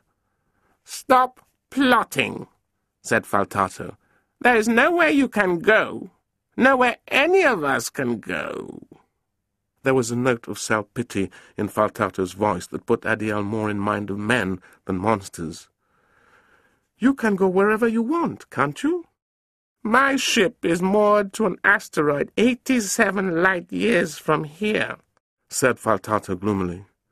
The worms dislike independence in their contractors. Brazel was unmoved. Think you are mistaking us for people who give a... Adiel held up a hand to shush him. What's bothering you, Faltato?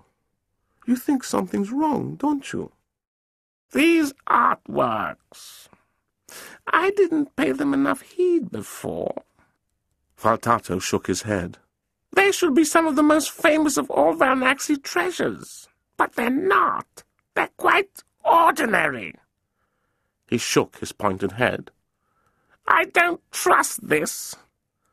And as the next transporter bobbed into view, and as Brazel wearily picked up the next painting, Adiel saw Faltato retreat a little way away, a furtive look in his many eyes. King Otak watched the loaded transporter hover silently into the cargo hold. "Treasure," he sneered. To him it was filthy, worthless stuff, proof of the absolute weakness and vanity of the Valnaxi. The fools had devoted their lives to their art. Well, he had devoted his to destroying that art in all its forms. A vibration in the earth beneath him alerted him to someone coming. He turned expectantly, and suddenly a ghostly white head pushed upwards. It was Kor, burrowing free of the sucking soil. Half of his body had been torn away, trailing ligaments and implants. "What happened, Kor?" I have located the memory wafers, he said, spitting them out of his mouthskin. The bipeds betrayed us. "But their machinery is sound," pronounced Otak. "You have done well, Kor. We shall map out the Warren and raise all defenses, destroy its central systems, empty its treasures, and crush them underbelly in the streets of every planet." The doctor peered in through the vulture hole in the lava tube's roof. A golden glow was stirring in the thick shadows, pulsing like a heart, waiting. "Coming, Rose," he said softly. He dropped through the hole. He knew the Valnaxi guardian would be waiting to break his fall. Sure enough, it surged out, enveloped him. He didn't even have time to shout out. The burning power was engulfing him, plating his flesh, claiming him. The doctor was dimly aware of his body rising up, moving like a sleepwalker through the split at the back of the cave. The darkness should have been absolute, but a golden gleam seemed to be lighting his way. It was coming from his skin. The realization shocked him into full wakefulness, and he put his fingers to his face. It felt cold and hard. His body had begun to turn Gollum, and his mind was heading the same way. "This skin is so not my color," he complained noisily, trying to wake himself up as much as anyone else. "I mean, Space City in carnival time, it'd go down a storm. But 22nd century Africa? Come on! Under a volcano?" He gave a sharp intake of golden breath, slapped his forehead, felt nothing. "Underneath a volcano? How can I have been such a div?" The data-get scans were taken from Solomon's jeep. They only showed a cross-section through the volcano. They didn't show what was hiding underneath it. And even if he could point the DG down at the ground right now, it only had a range of 1 kilometre or so. There was as much as 40 kilometres of crust down there before you reached the mantle. "And that's where you're hiding, isn't it? Deep, deep in the ground, close to the magma that feeds you, and out of range of my scanning equipment. But how do I reach you, then, Since this cave was so well guarded, I'm thinking maybe there's a shortcut, a teleport. Well, am I coming to you?" he yelled. Or are you coming to me? The next second, smoky pillars of light appeared in front of him. He took a step towards them and felt a tingle like a current through his plated skin. "Teleport," he said, grinning to himself. "I've still got it." Suddenly he was in a huge circular space, a giant chimney of flame-red rock stretching upwards into blackness. 4 jagged holes were cut into the sides of the natural arena, doorways of some kind, but too dark for him to see what lay beyond. A sibilant whisper swirled through his head like smoke. "Don't resist us. By blocking our controls, you're upsetting the balance of the defense network. We cannot manipulate our servants. We cannot resist our enemies." "Then you'd better give me what I want right now," snapped the doctor out loud. "Rose Tyler, you can't harm me anymore, but the worms can harm you, and I'll let them. I don't know why you took her, but I want her back, now." A curtain of smoke seemed to gust away from a dark doorway as 2 shiny golden figures shambled into the arena. Misshapen statues of a man and a girl. "Oh, God," the doctor whispered. The male figure was clearly all that was left of Solomon Nabar, but it was the sight of the girl that made the doctor's heart stop dead. Her face was a distorted mask. The body was hunched and simian. One arm flapped feebly, clearly broken in 2 places, while the other was swollen like the misshapen legs. She stood facing him, her distorted features fixed in reproach. "Rose?" he croaked. "Oh, Rose." "Stop fighting us," came the voice. "There's nothing worth fighting for now. You have lost her. You have lost Rose Tyler. Surrender yourself to us."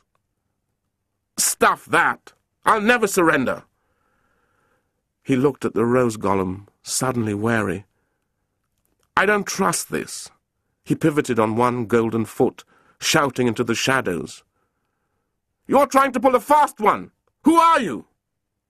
Suddenly, Rose's gleaming skin turned brittle, tore away in flakes of gold. The doctor stared in alarm as her lumpy face broke open like a shell, or a chrysalis, because there was another face behind the crumbling mask, like an artist's impression of Rose, a sketch somehow brought to life. The dead husk of the body peeled away to reveal the slim, muscular figure underneath. It was not hard and golden, nor glowing like magma. The dark honey flesh looked baby-smooth and flawless. No human complexion could compare.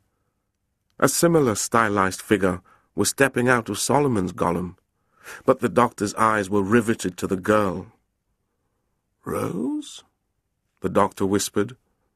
"No," said a low, soft voice. "Not Rose.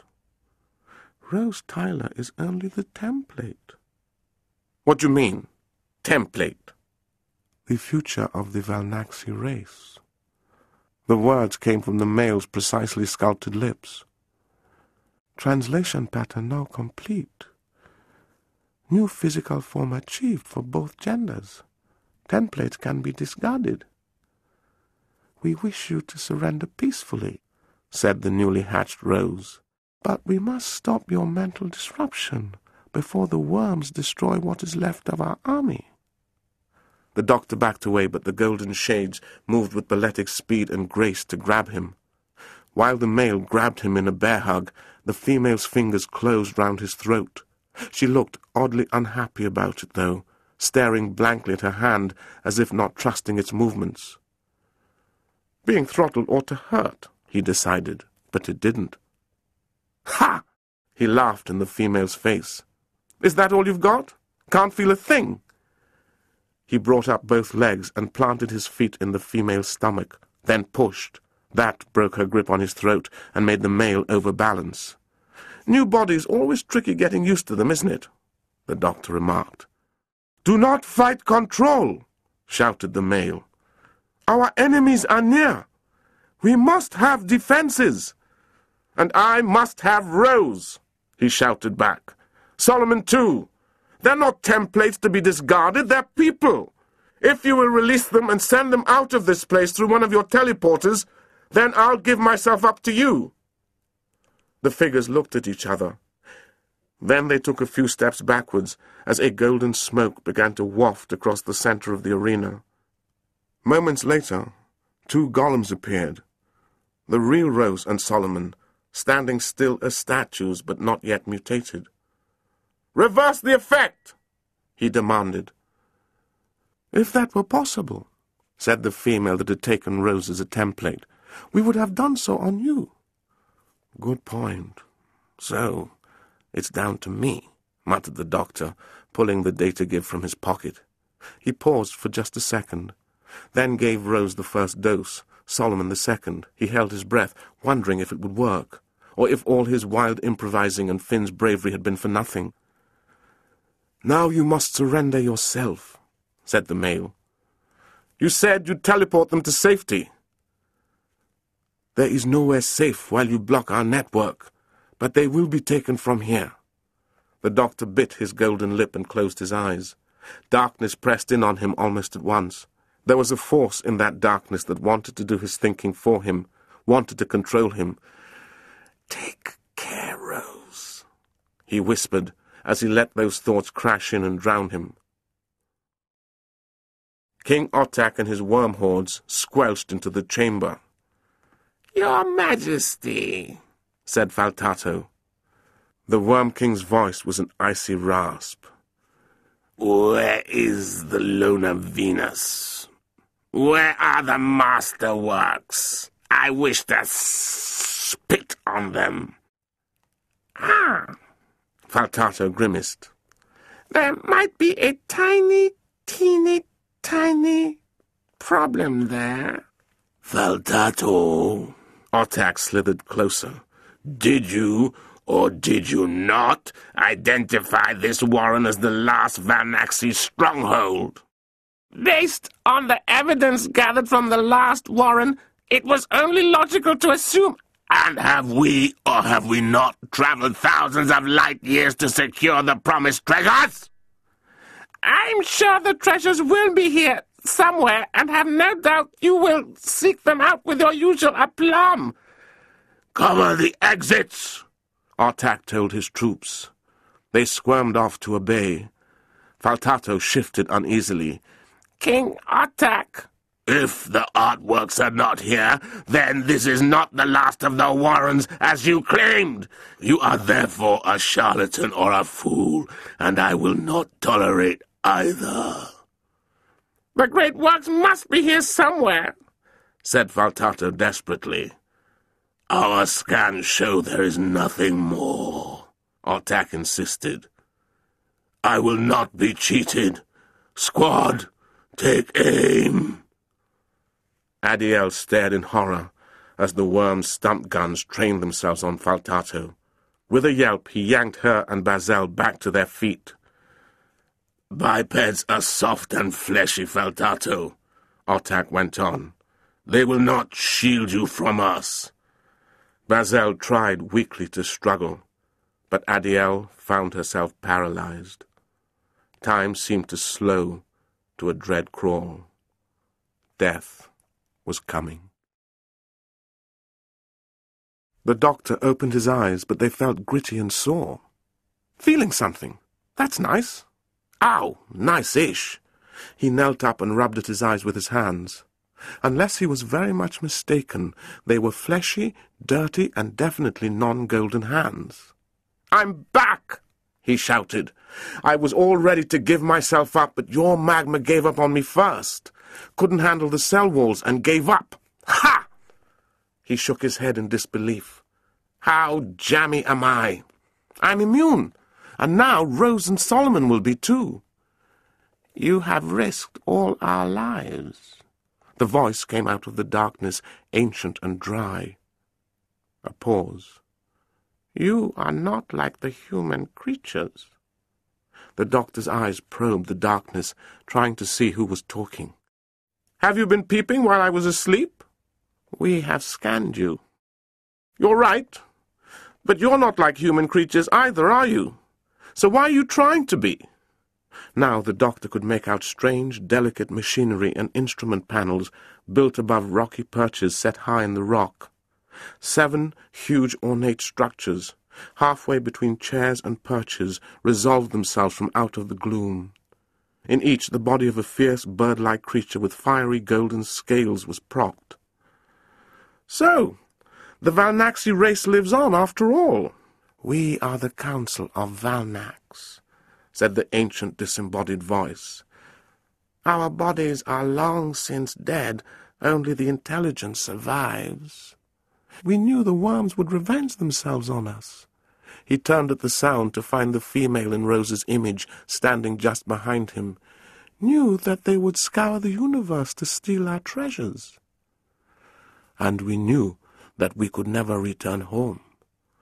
The male based on Solomon had also stepped out from the darkness, that we faced eternal persecution. "So the chosen few hid themselves away down here," the doctor surmised. "Though we lacked flesh, we are many thousands," the old voice said. "Though most choose to lie sleeping until they have a future to wake to." The doctor took a step closer to the thrones. "But you knew the worms would find you some day. In fact, you wanted them to. You set a trap, didn't you?" "The worms are brutally efficient but unimaginative," came the old crackling voice. "By defending each warren in the same way, we have conditioned their responses." "They battle their way through a deactivation plaque and shut down the auto-defenses," the doctor concluded. "Then they ransack the warrens and pick up the clues, pointing them onto the next little treasure trove. But here it's different." "The deactivation plaques respond only to the touch of flesh. The plaque far above is a fake. It conceals a genetic sampler pre-programmed to extract DNA, life essence, and psychic energy at first touch. Everything we need to reformat our race from a new template." "Why?" "If the Valnaxi are ever to return to our home world and know peace, we need new identities, a new form, the form of our tormentors." "The worms?" The doctor stared in consternation. "Why do you want to look like worms?" "It is for our art we have done this," came the dry old voice. "Away from the homelands we cannot create. Our most valuable masterworks are hidden away in vaults here, and we wait with them until the day we can return to create new and better works, living among our conquerors in secret." The doctor stared at the bodies on their thrones. "So you want to look like worms so you could fit in back home. Only it's all gone wrong, hasn't it? 'Cause here you are, all arms and legs. After all those centuries, the worms didn't make it to the bogus deactivation plaque first, did they?" He shook his head sadly at the gleaming, stylized figures. "Solomon did." As she stared down the barrels of 24 cannons, Adiel realized something was digging into her back, something in Faltato's breast pocket. A little jolt of hope went through her, and she twisted in Faltato's grip. "Don't make me look at them," she wailed, pressing herself up against him and dipping into the pocket. Her fingers closed on the doctor's magic tube. "King Otak," said Faltato wretchedly, "allow me to speak to my fellows at the Hydropylactic Fellowship. Let them double-check my findings and prove to you—" Discreetly she pulled out the tube, reached over and pressed it into Bazel's hand. He started, looked at her, grinned and nodded. Faltato's nerve finally broke, and he launched into a desperate stumbling run, dragging his human shield with him. "Aim your weapons!" Otak roared to his troops. Bazel raised the thin little tube. A blue glow of power buzzed from its tip. Adiel waited, breath bated. Nothing happened. "Destroy them all!" roared Otak. But then Adiel blinked as a skein of golden smoke drifted into sight right in front of them. Two gleaming figures began to form there. "Golems!" shouted Bazel. Adiel closed her eyes. She listened to the squelch of the worm cannons, blast after blast, and wondered how come she was still alive. But only when she felt human hands gripping her own did she open her eyes. Solomon was crouching protectively over her, no longer golden, just the same as he'd always been. I thought you were dead," she stammered. "There's still time," he said grimly, dragging her up. "Come on, move." Adiel saw in a moment that Faltata was no longer prime target. The worms had opened fire on the storm of bats and vultures that had soundlessly swooped into the chamber to attack, and the packs of misshapen dogs and hyenas that now came snapping and howling to join the fray. The worm, guarding the jagged entrance to the next chamber, had left his post to take part in the fighting, and Adiel realized that Rose was leading Bazel to shelter there. Faltata was already disappearing through the slit in the stone. "Where did you appear from?" "Out of thin air, I think," said Rose. She looked pale and woozy. Faltato sniffed. "You were sent through a matter transporter." "It was amazing," said Bazel. "They came through this smoky yellow light, all gold and golemy. Then it just wore off, and they were normal." "We weren't regular golems," said Rose. "We were like golems deluxe." "I could see you all," said Solomon distantly. "The moment I was taken, it was like I was part of some greater mind. I did my best to keep those golden creatures away from you, but when I knew whatever was holding me needed a female for study, He looked between Adiel and Rose, awkward and shamefaced. "I couldn't let Adiel." "It's okay," Rose said. "She's your mate. You only just met me." "Listen to me." Faltato's 5 eyes narrowed at Solomon and Rose. "You've been held in a hidden Valnaxi stronghold, haven't you? How many Valnaxi are there?" "I don't know," said Rose. "It all gets blurry. There were these voices in my head, eyes, inside my body." She frowned, rubbing at her arm. "The doctor got us back. He must still be down there. They've got him." "Excellent," Faltata declared. "Not just a hidden Valnaxi stronghold, but a populated one. What better to get a thug king like Otak back on side than the chance to personally slaughter the last of his bitterest enemies?" "The gunfire stopped," Solomon hissed. "But I'm just getting started." Before anyone could react, Faltato jumped up, grabbed hold of Rose and dragged her over towards the entrance to the worm-infested cavern. "Get off her!" Bazel shouted, and he, Adiel and Solomon began to follow. But Faltato cracked out 5 tongues at once like whips. "Keep back!" he warned them. As he pushed Rose up against the split in the rock, she guessed by the smoking bones lying around that the worms had come out victorious. "Hear me, Otak!" Faltato shouted. "There is a secret Valnaxi lair hidden somewhere close by, reachable only by teleport. That's where you'll find the masterworks and the last of the Valnaxi." King Otak casually fired a laser bolt in their direction, and Rose flinched as her face was peppered with shrapnel. "I witnessed the warp hole opening with my own senses. I shall investigate without your aid." Faltato backed off, but Rose was still peering out of the hole in the wall. "They've gone through that teleport thing. I've got to get after them." She was already sprinting towards the pall of golden smoke which still lingered in mid-air in the center of the cavern. "You can't just run in there," Adiel shouted after her. "You've got no cover, no protection," Bazel added. Rose skidded to a halt beside the floating egg-shaped transporter. He was right. What the hell could she do? Then, mind-racing, she took in the assortment of canvases and statues piled up inside the transport, and a slow smile spread over her face. The doctor watched helplessly as Otak led a squad of 20 worms straight into the throne room. A magma guardian split itself into smaller blobs and rolled forwards to attack. 3 worms were turned into golden statues, only to be blasted by their fellow troopers a moment later. The male and female were crouching behind the thrones out of sight, looking terrified, and with good reason. Otak was pushing through his writhing warriors, transfixed by the bodies on the thrones. "Valnaxi!" the king roared. "Surrender your treasures to me!" Then one of the worms saw the doctor, shot a laser bolt in his direction. "Oi!" the doctor complained, ducking aside. "I'm neutral in all this." He began to climb towards the rocky roof, past various panels in the wall. Guidance and crew systems, he noted, interested despite himself. Not just a throne room, then, a flight deck. Another bolt of laser fire buzzed past him, and the doctor looked down at the worms crossly.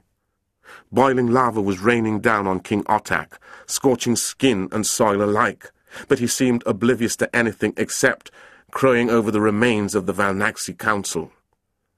"Beg for your lives," he commanded. "In the name of the 5 curves of the Worm Empire, I kill you." "You can never kill us," boomed the disembodied voice. But the king had already opened fire with his laser, blasting bolt after bolt into the great bronzed bodies, scorching them, destroying them. "Die!" he wailed madly. "I shall ingest your blood, excrete it into my finest soil, and ingest it again. Die!" 2 of the guardians flowed onto him. The doctor looked away as the worm's scream stopped dead. The magma might have consumed his body, but Otak's mind had been consumed by his blind hatred long ago. The other worms were fighting on, the male and the female their targets now. The doctor stared down helplessly, then suddenly remembered the explosive file he'd cooked up back in Finn's lab. He reached in his pocket, pulled it out. He only had the 1 shot.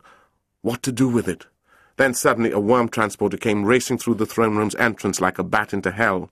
It sent worms scattering like skittles, squashing a magma form as it landed square on top of it. Then the hatch sprang open to reveal a very familiar pilot. "Rose!" the doctor yelled, and he laughed with delight. "What do you think you're doing?" "Rescuing you!" she shouted back, kicking a worm cannon aside and hurling the sonic screwdriver up to him. "Someone's got to save the day." "How right you are!" He stuck the file between his teeth, caught the sonic in his left hand, pulled free a conduit snaking up to the roof with his right. Then he leaned back, spat the file at the guidance controls, and launched himself into space, gripping the thick cable. The control panel exploded noisily as he swung out over the smoking chaos of battle below towards another panel. "What are you doing?" hissed the accusing, crackling voice in his ears. As a matter of fact, the doctor grinned wildly, jumping back down to the ground.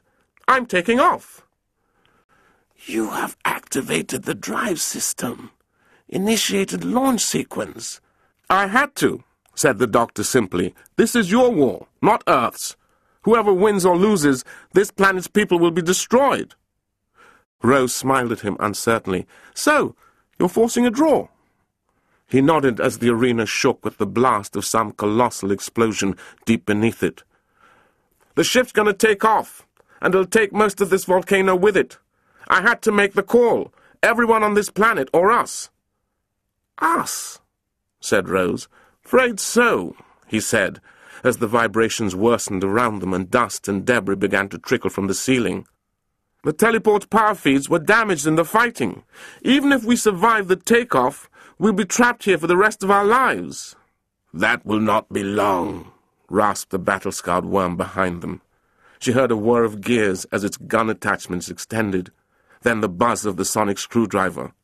The worm screeched as its gun started to jerk about.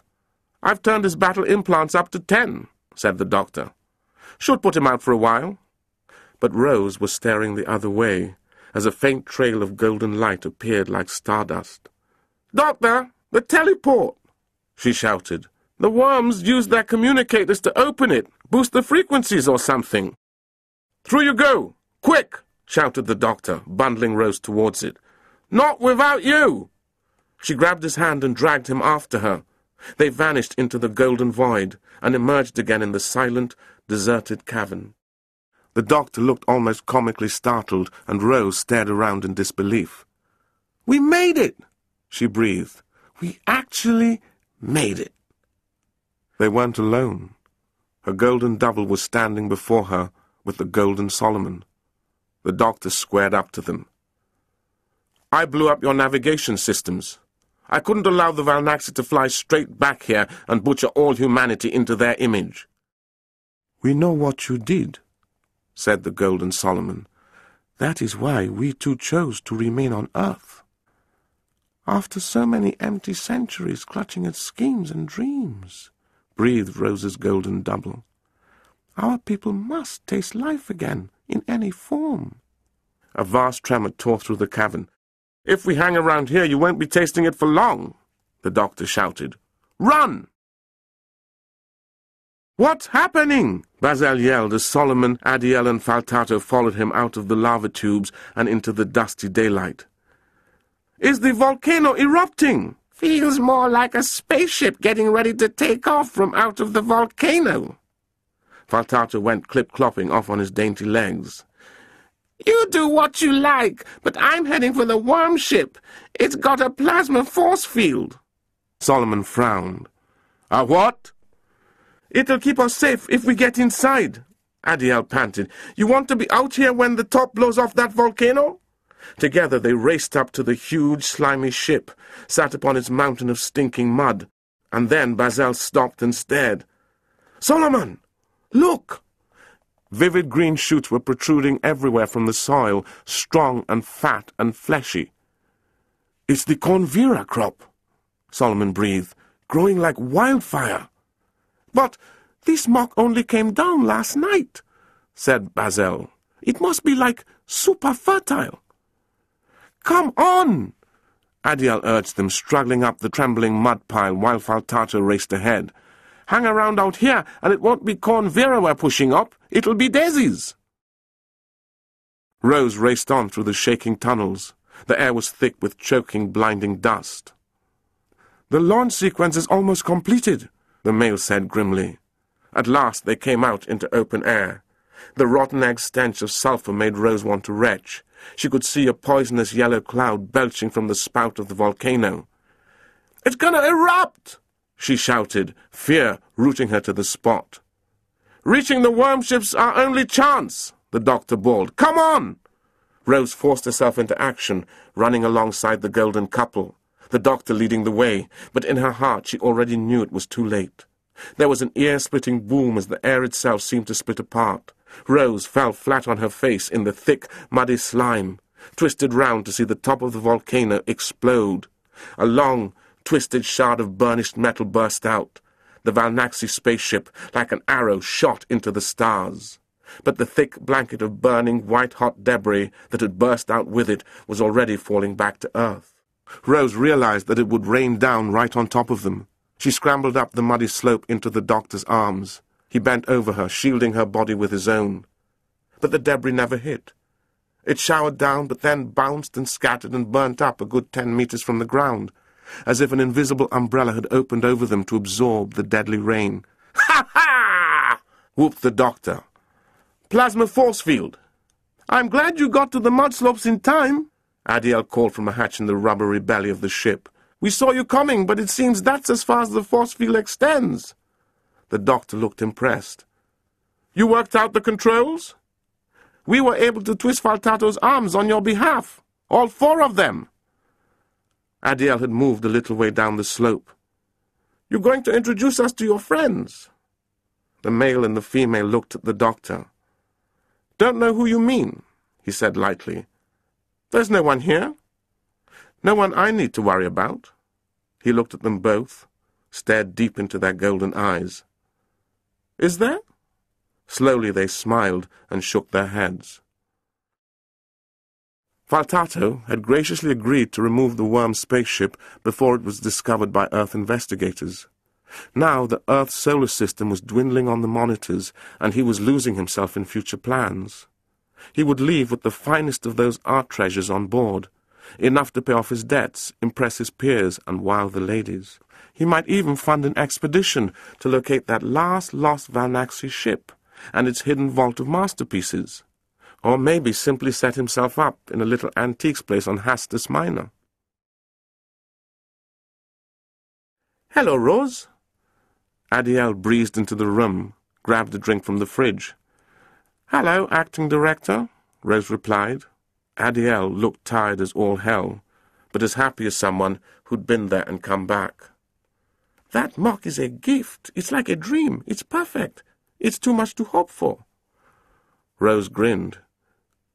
"You've run your tests and simulations and that? Anything grows in it, under pretty much any conditions, anything. With yields 6 to 8 times greater than you'd get even with the most fertile soil on Earth.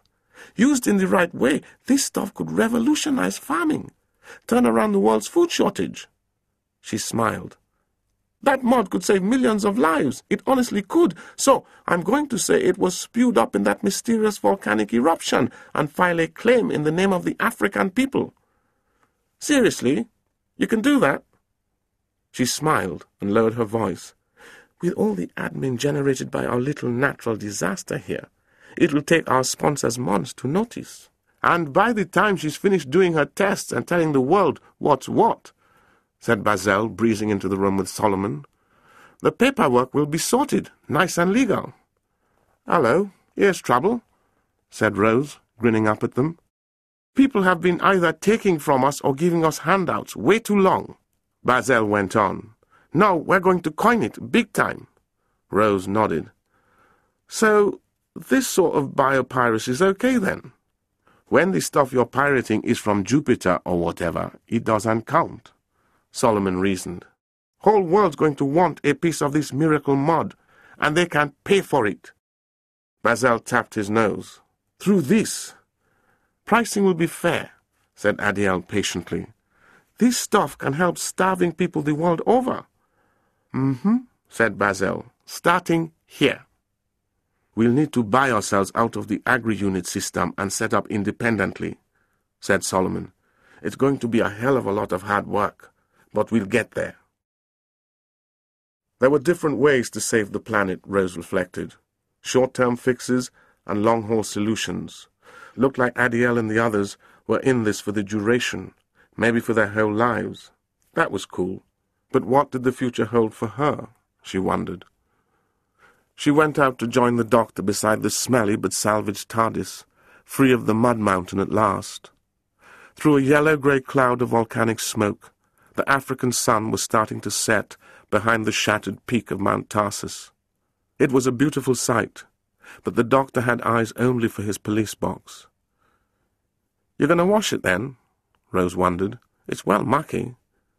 He considered. "There's an Aulian rocket wash opening on Titan in 900 years' time. Pretty reasonable rates, as I recall." "And what about this place in 900 years' time?" she asked. "Year 3000. He grinned. "Middle of Africa's third golden age." "So it's going to be goodbye to the third world, then?" He nodded. "With a little help from a fourth." Rose frowned. "You don't normally like that. I mean, nicking alien technology and stuff." "Oh, it's only mud. Anyway, it's always going on. Fact of life," he said dismissively. He looked out at the sunset himself for a while. Then he opened the TARDIS doors, and she walked into the welcoming sea-green coolness of the control room. "What about the Valnaxi? You're just going to leave them here on Earth?" "Africa's been their home longer than anywhere else." She shivered. "One of them looks like me, though." "Maybe more than just looks," he said distantly. "When they sifted through you for the template—" "What?" "Oh, I don't know." He looked pensive for a moment. "They'll get one chance, that's all. But I think they'll be okay." "You hope," said Rose. "What's wrong with travelling hopefully?" He suddenly grinned beguilingly. "I've turned it into an art form." He threw a switch, and the TARDIS ground itself out of existence, taking them on to new adventures. On the edge of the desert, male and female sat in silent wonder, feeling the setting African sun on their skin. "The sun feels good," said male. "Free," murmured female. "Free feels good. Free of the ancient obligations. There is nothing we can do for our race now." Male agreed. "They will survive in their disembodied state. Perhaps they can sense their way back to the homeworld. Then—" "There is nothing we can do for our race now," female said again. "So we must live for ourselves." She looked down at her bare arms. The golden pigment was slowly darkening. "But where shall we go?" whispered male. "How shall we live?" "You know from Solomon's thoughts that the old settlements are quiet and small and ignored," she told him. "We shall find such a settlement. Or we shall start our own. It doesn't matter." She closed her new eyes, worn dizzy with seeing. "So much to experience in these forms. So much to suck in through these senses." "Endure," said the male suddenly. "We must endure. Find a way to make art that endures. That we must do for our race." She shook her head. "We've endured long enough. It is time we learnt the art of living." Female rose and offered male her hand. He took it.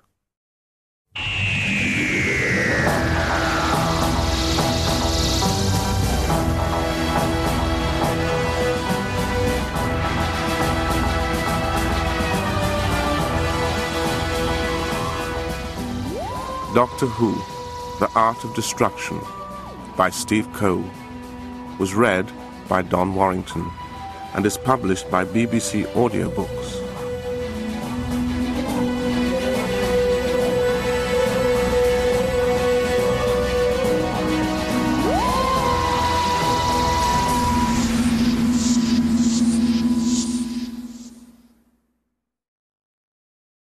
Hi, my name is Stephen Cole, and I'm the writer of The Art of Destruction.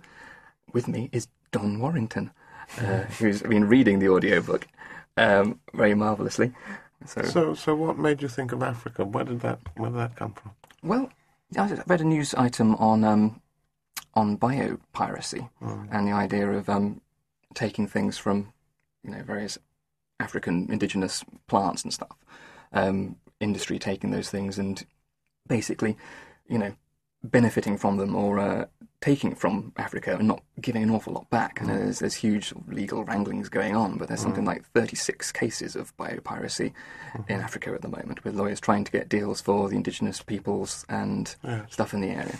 And the idea of biopiracy just struck me as an interesting thing that you can kind of extend from that and imagine what would alien biopiracy be like, maybe living. Yeah, so that's pretty good, really. You're using the format to tell us something about what's going on in the world today. I like that, actually. I think that's rather good, that there is a serious side to it, really. And I think it's quite broadening for the Doctor and Rose that, as they care about the planet, although they only visit it from time to time.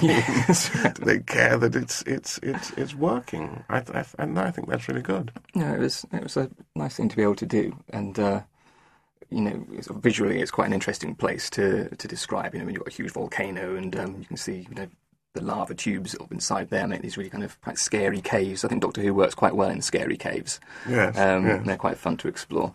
Is it true about the mountain, the volcano? Is it there? It's based on a real volcano. I did change the name slightly, but there is a real volcano in Shad. I think it's an extinct one now, but I made it a dormant one for my purposes. You kind of you take the reality and you tweak it slightly. I think it's like the idea of people hiding art treasures away. That obviously came from what we were doing in the Second World War, when all the great British art treasures were taken away from the galleries and hidden in prisons or in underground shelters and stuff. And again, you sort of extrapolate from that and you imagine, alien races on a war would probably be, if you had two planets fighting, they would probably be worried about their art treasures, but instead of hiding them under a mountain or whatever, they would have the option to take it to another planet altogether and hide stuff there. So, again, you take a kind of a real-life thing and put a science fiction twist on it. And it is nice, though, that you've got one side who express themselves absolutely through art and beauty and all that. Then you've got these horrible, horrible monsters whose pleasure comes in destroying the beautiful things. I think Doctor Who monsters benefit from having that kind of tensions that you picked up on there. The idea of those that want to create and those that want to destroy, rather than just evil, ugly monsters. They're kind of monsters with an agenda that kind of makes sense and is more interesting to explore. Some people can look at a painting and see something beautiful in it. Others will see only something ugly. And again, you just exaggerate that conflict into sort of like a complete destruction, really. So there's the temptation as a writer is to make your monsters interesting and to give them, lots of shade and light, so they're not just, out and out baddies. But I think children in particular enjoy that blackness of a villain, and they enjoy the fact that a Dalek only wants to exterminate you, or that a Cyberman can't listen to reason, it only wants to assimilate you or delete you. It's not a very good conversationalist. It's not going to, be swayed by argument. It just wants to get you. As an actor, if you can see the baddie, it makes things a whole lot easier because people can look at this monstrous shape, this physical thing, and relate to it. But when you come to play one on the radio or in this form, it's quite tricky because you have to create with your voice who the monster is. Now, how do you do that? Well, and especially as they're kind of from outer space, it's not. So you have to think in an extraordinary way, and you look at the text, and there are clues in the text actually that tell you. I mean, if you look at the worms, for instance, what is a worm? It's a slimy thing crawling along the ground. When I first looked at it, I thought, well, what sort of voice would a worm have? And I thought, a worm, and I got all kind of squelchy, sort of like that, but I couldn't do that in the recording. I don't know. So I suppose I went for the size of it and the sort of, gloopiness of it, sort of, huge voice, so that you got the sense of this thing without legs, a sort of flopping thing, which was fine.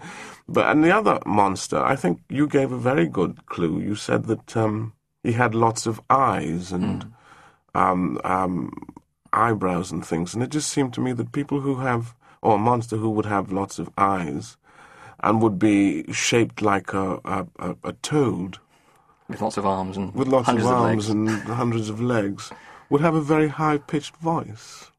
Really? Yes, I think he's got quite delicate legs, as Voltaire yeah, so yes, but also he's quite. He has a sensitivity, really, because he quite likes art, and he's very keen that people don't assume because he looks so unprepossessing that he doesn't have a taste for the finest things in life. So he's developed this rather strange voice, which informs them that he is a man of taste and charm, which is fantastic, regardless of his looks. So you can use the voice in that way, which is certainly a challenge. It is a lot of fun to do, and it has its effect. You can't resist it, really. It's wonderful, and it's also innocent. There's no cynicism in Doctor Who, which is wonderful.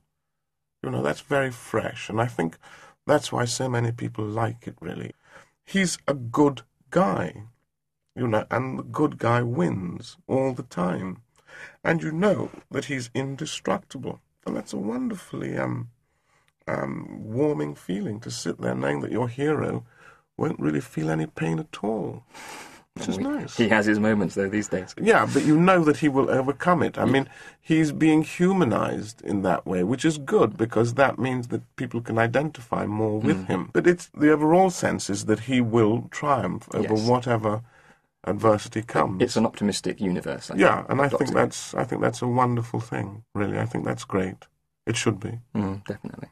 That's why we watch television or listen to audiobooks.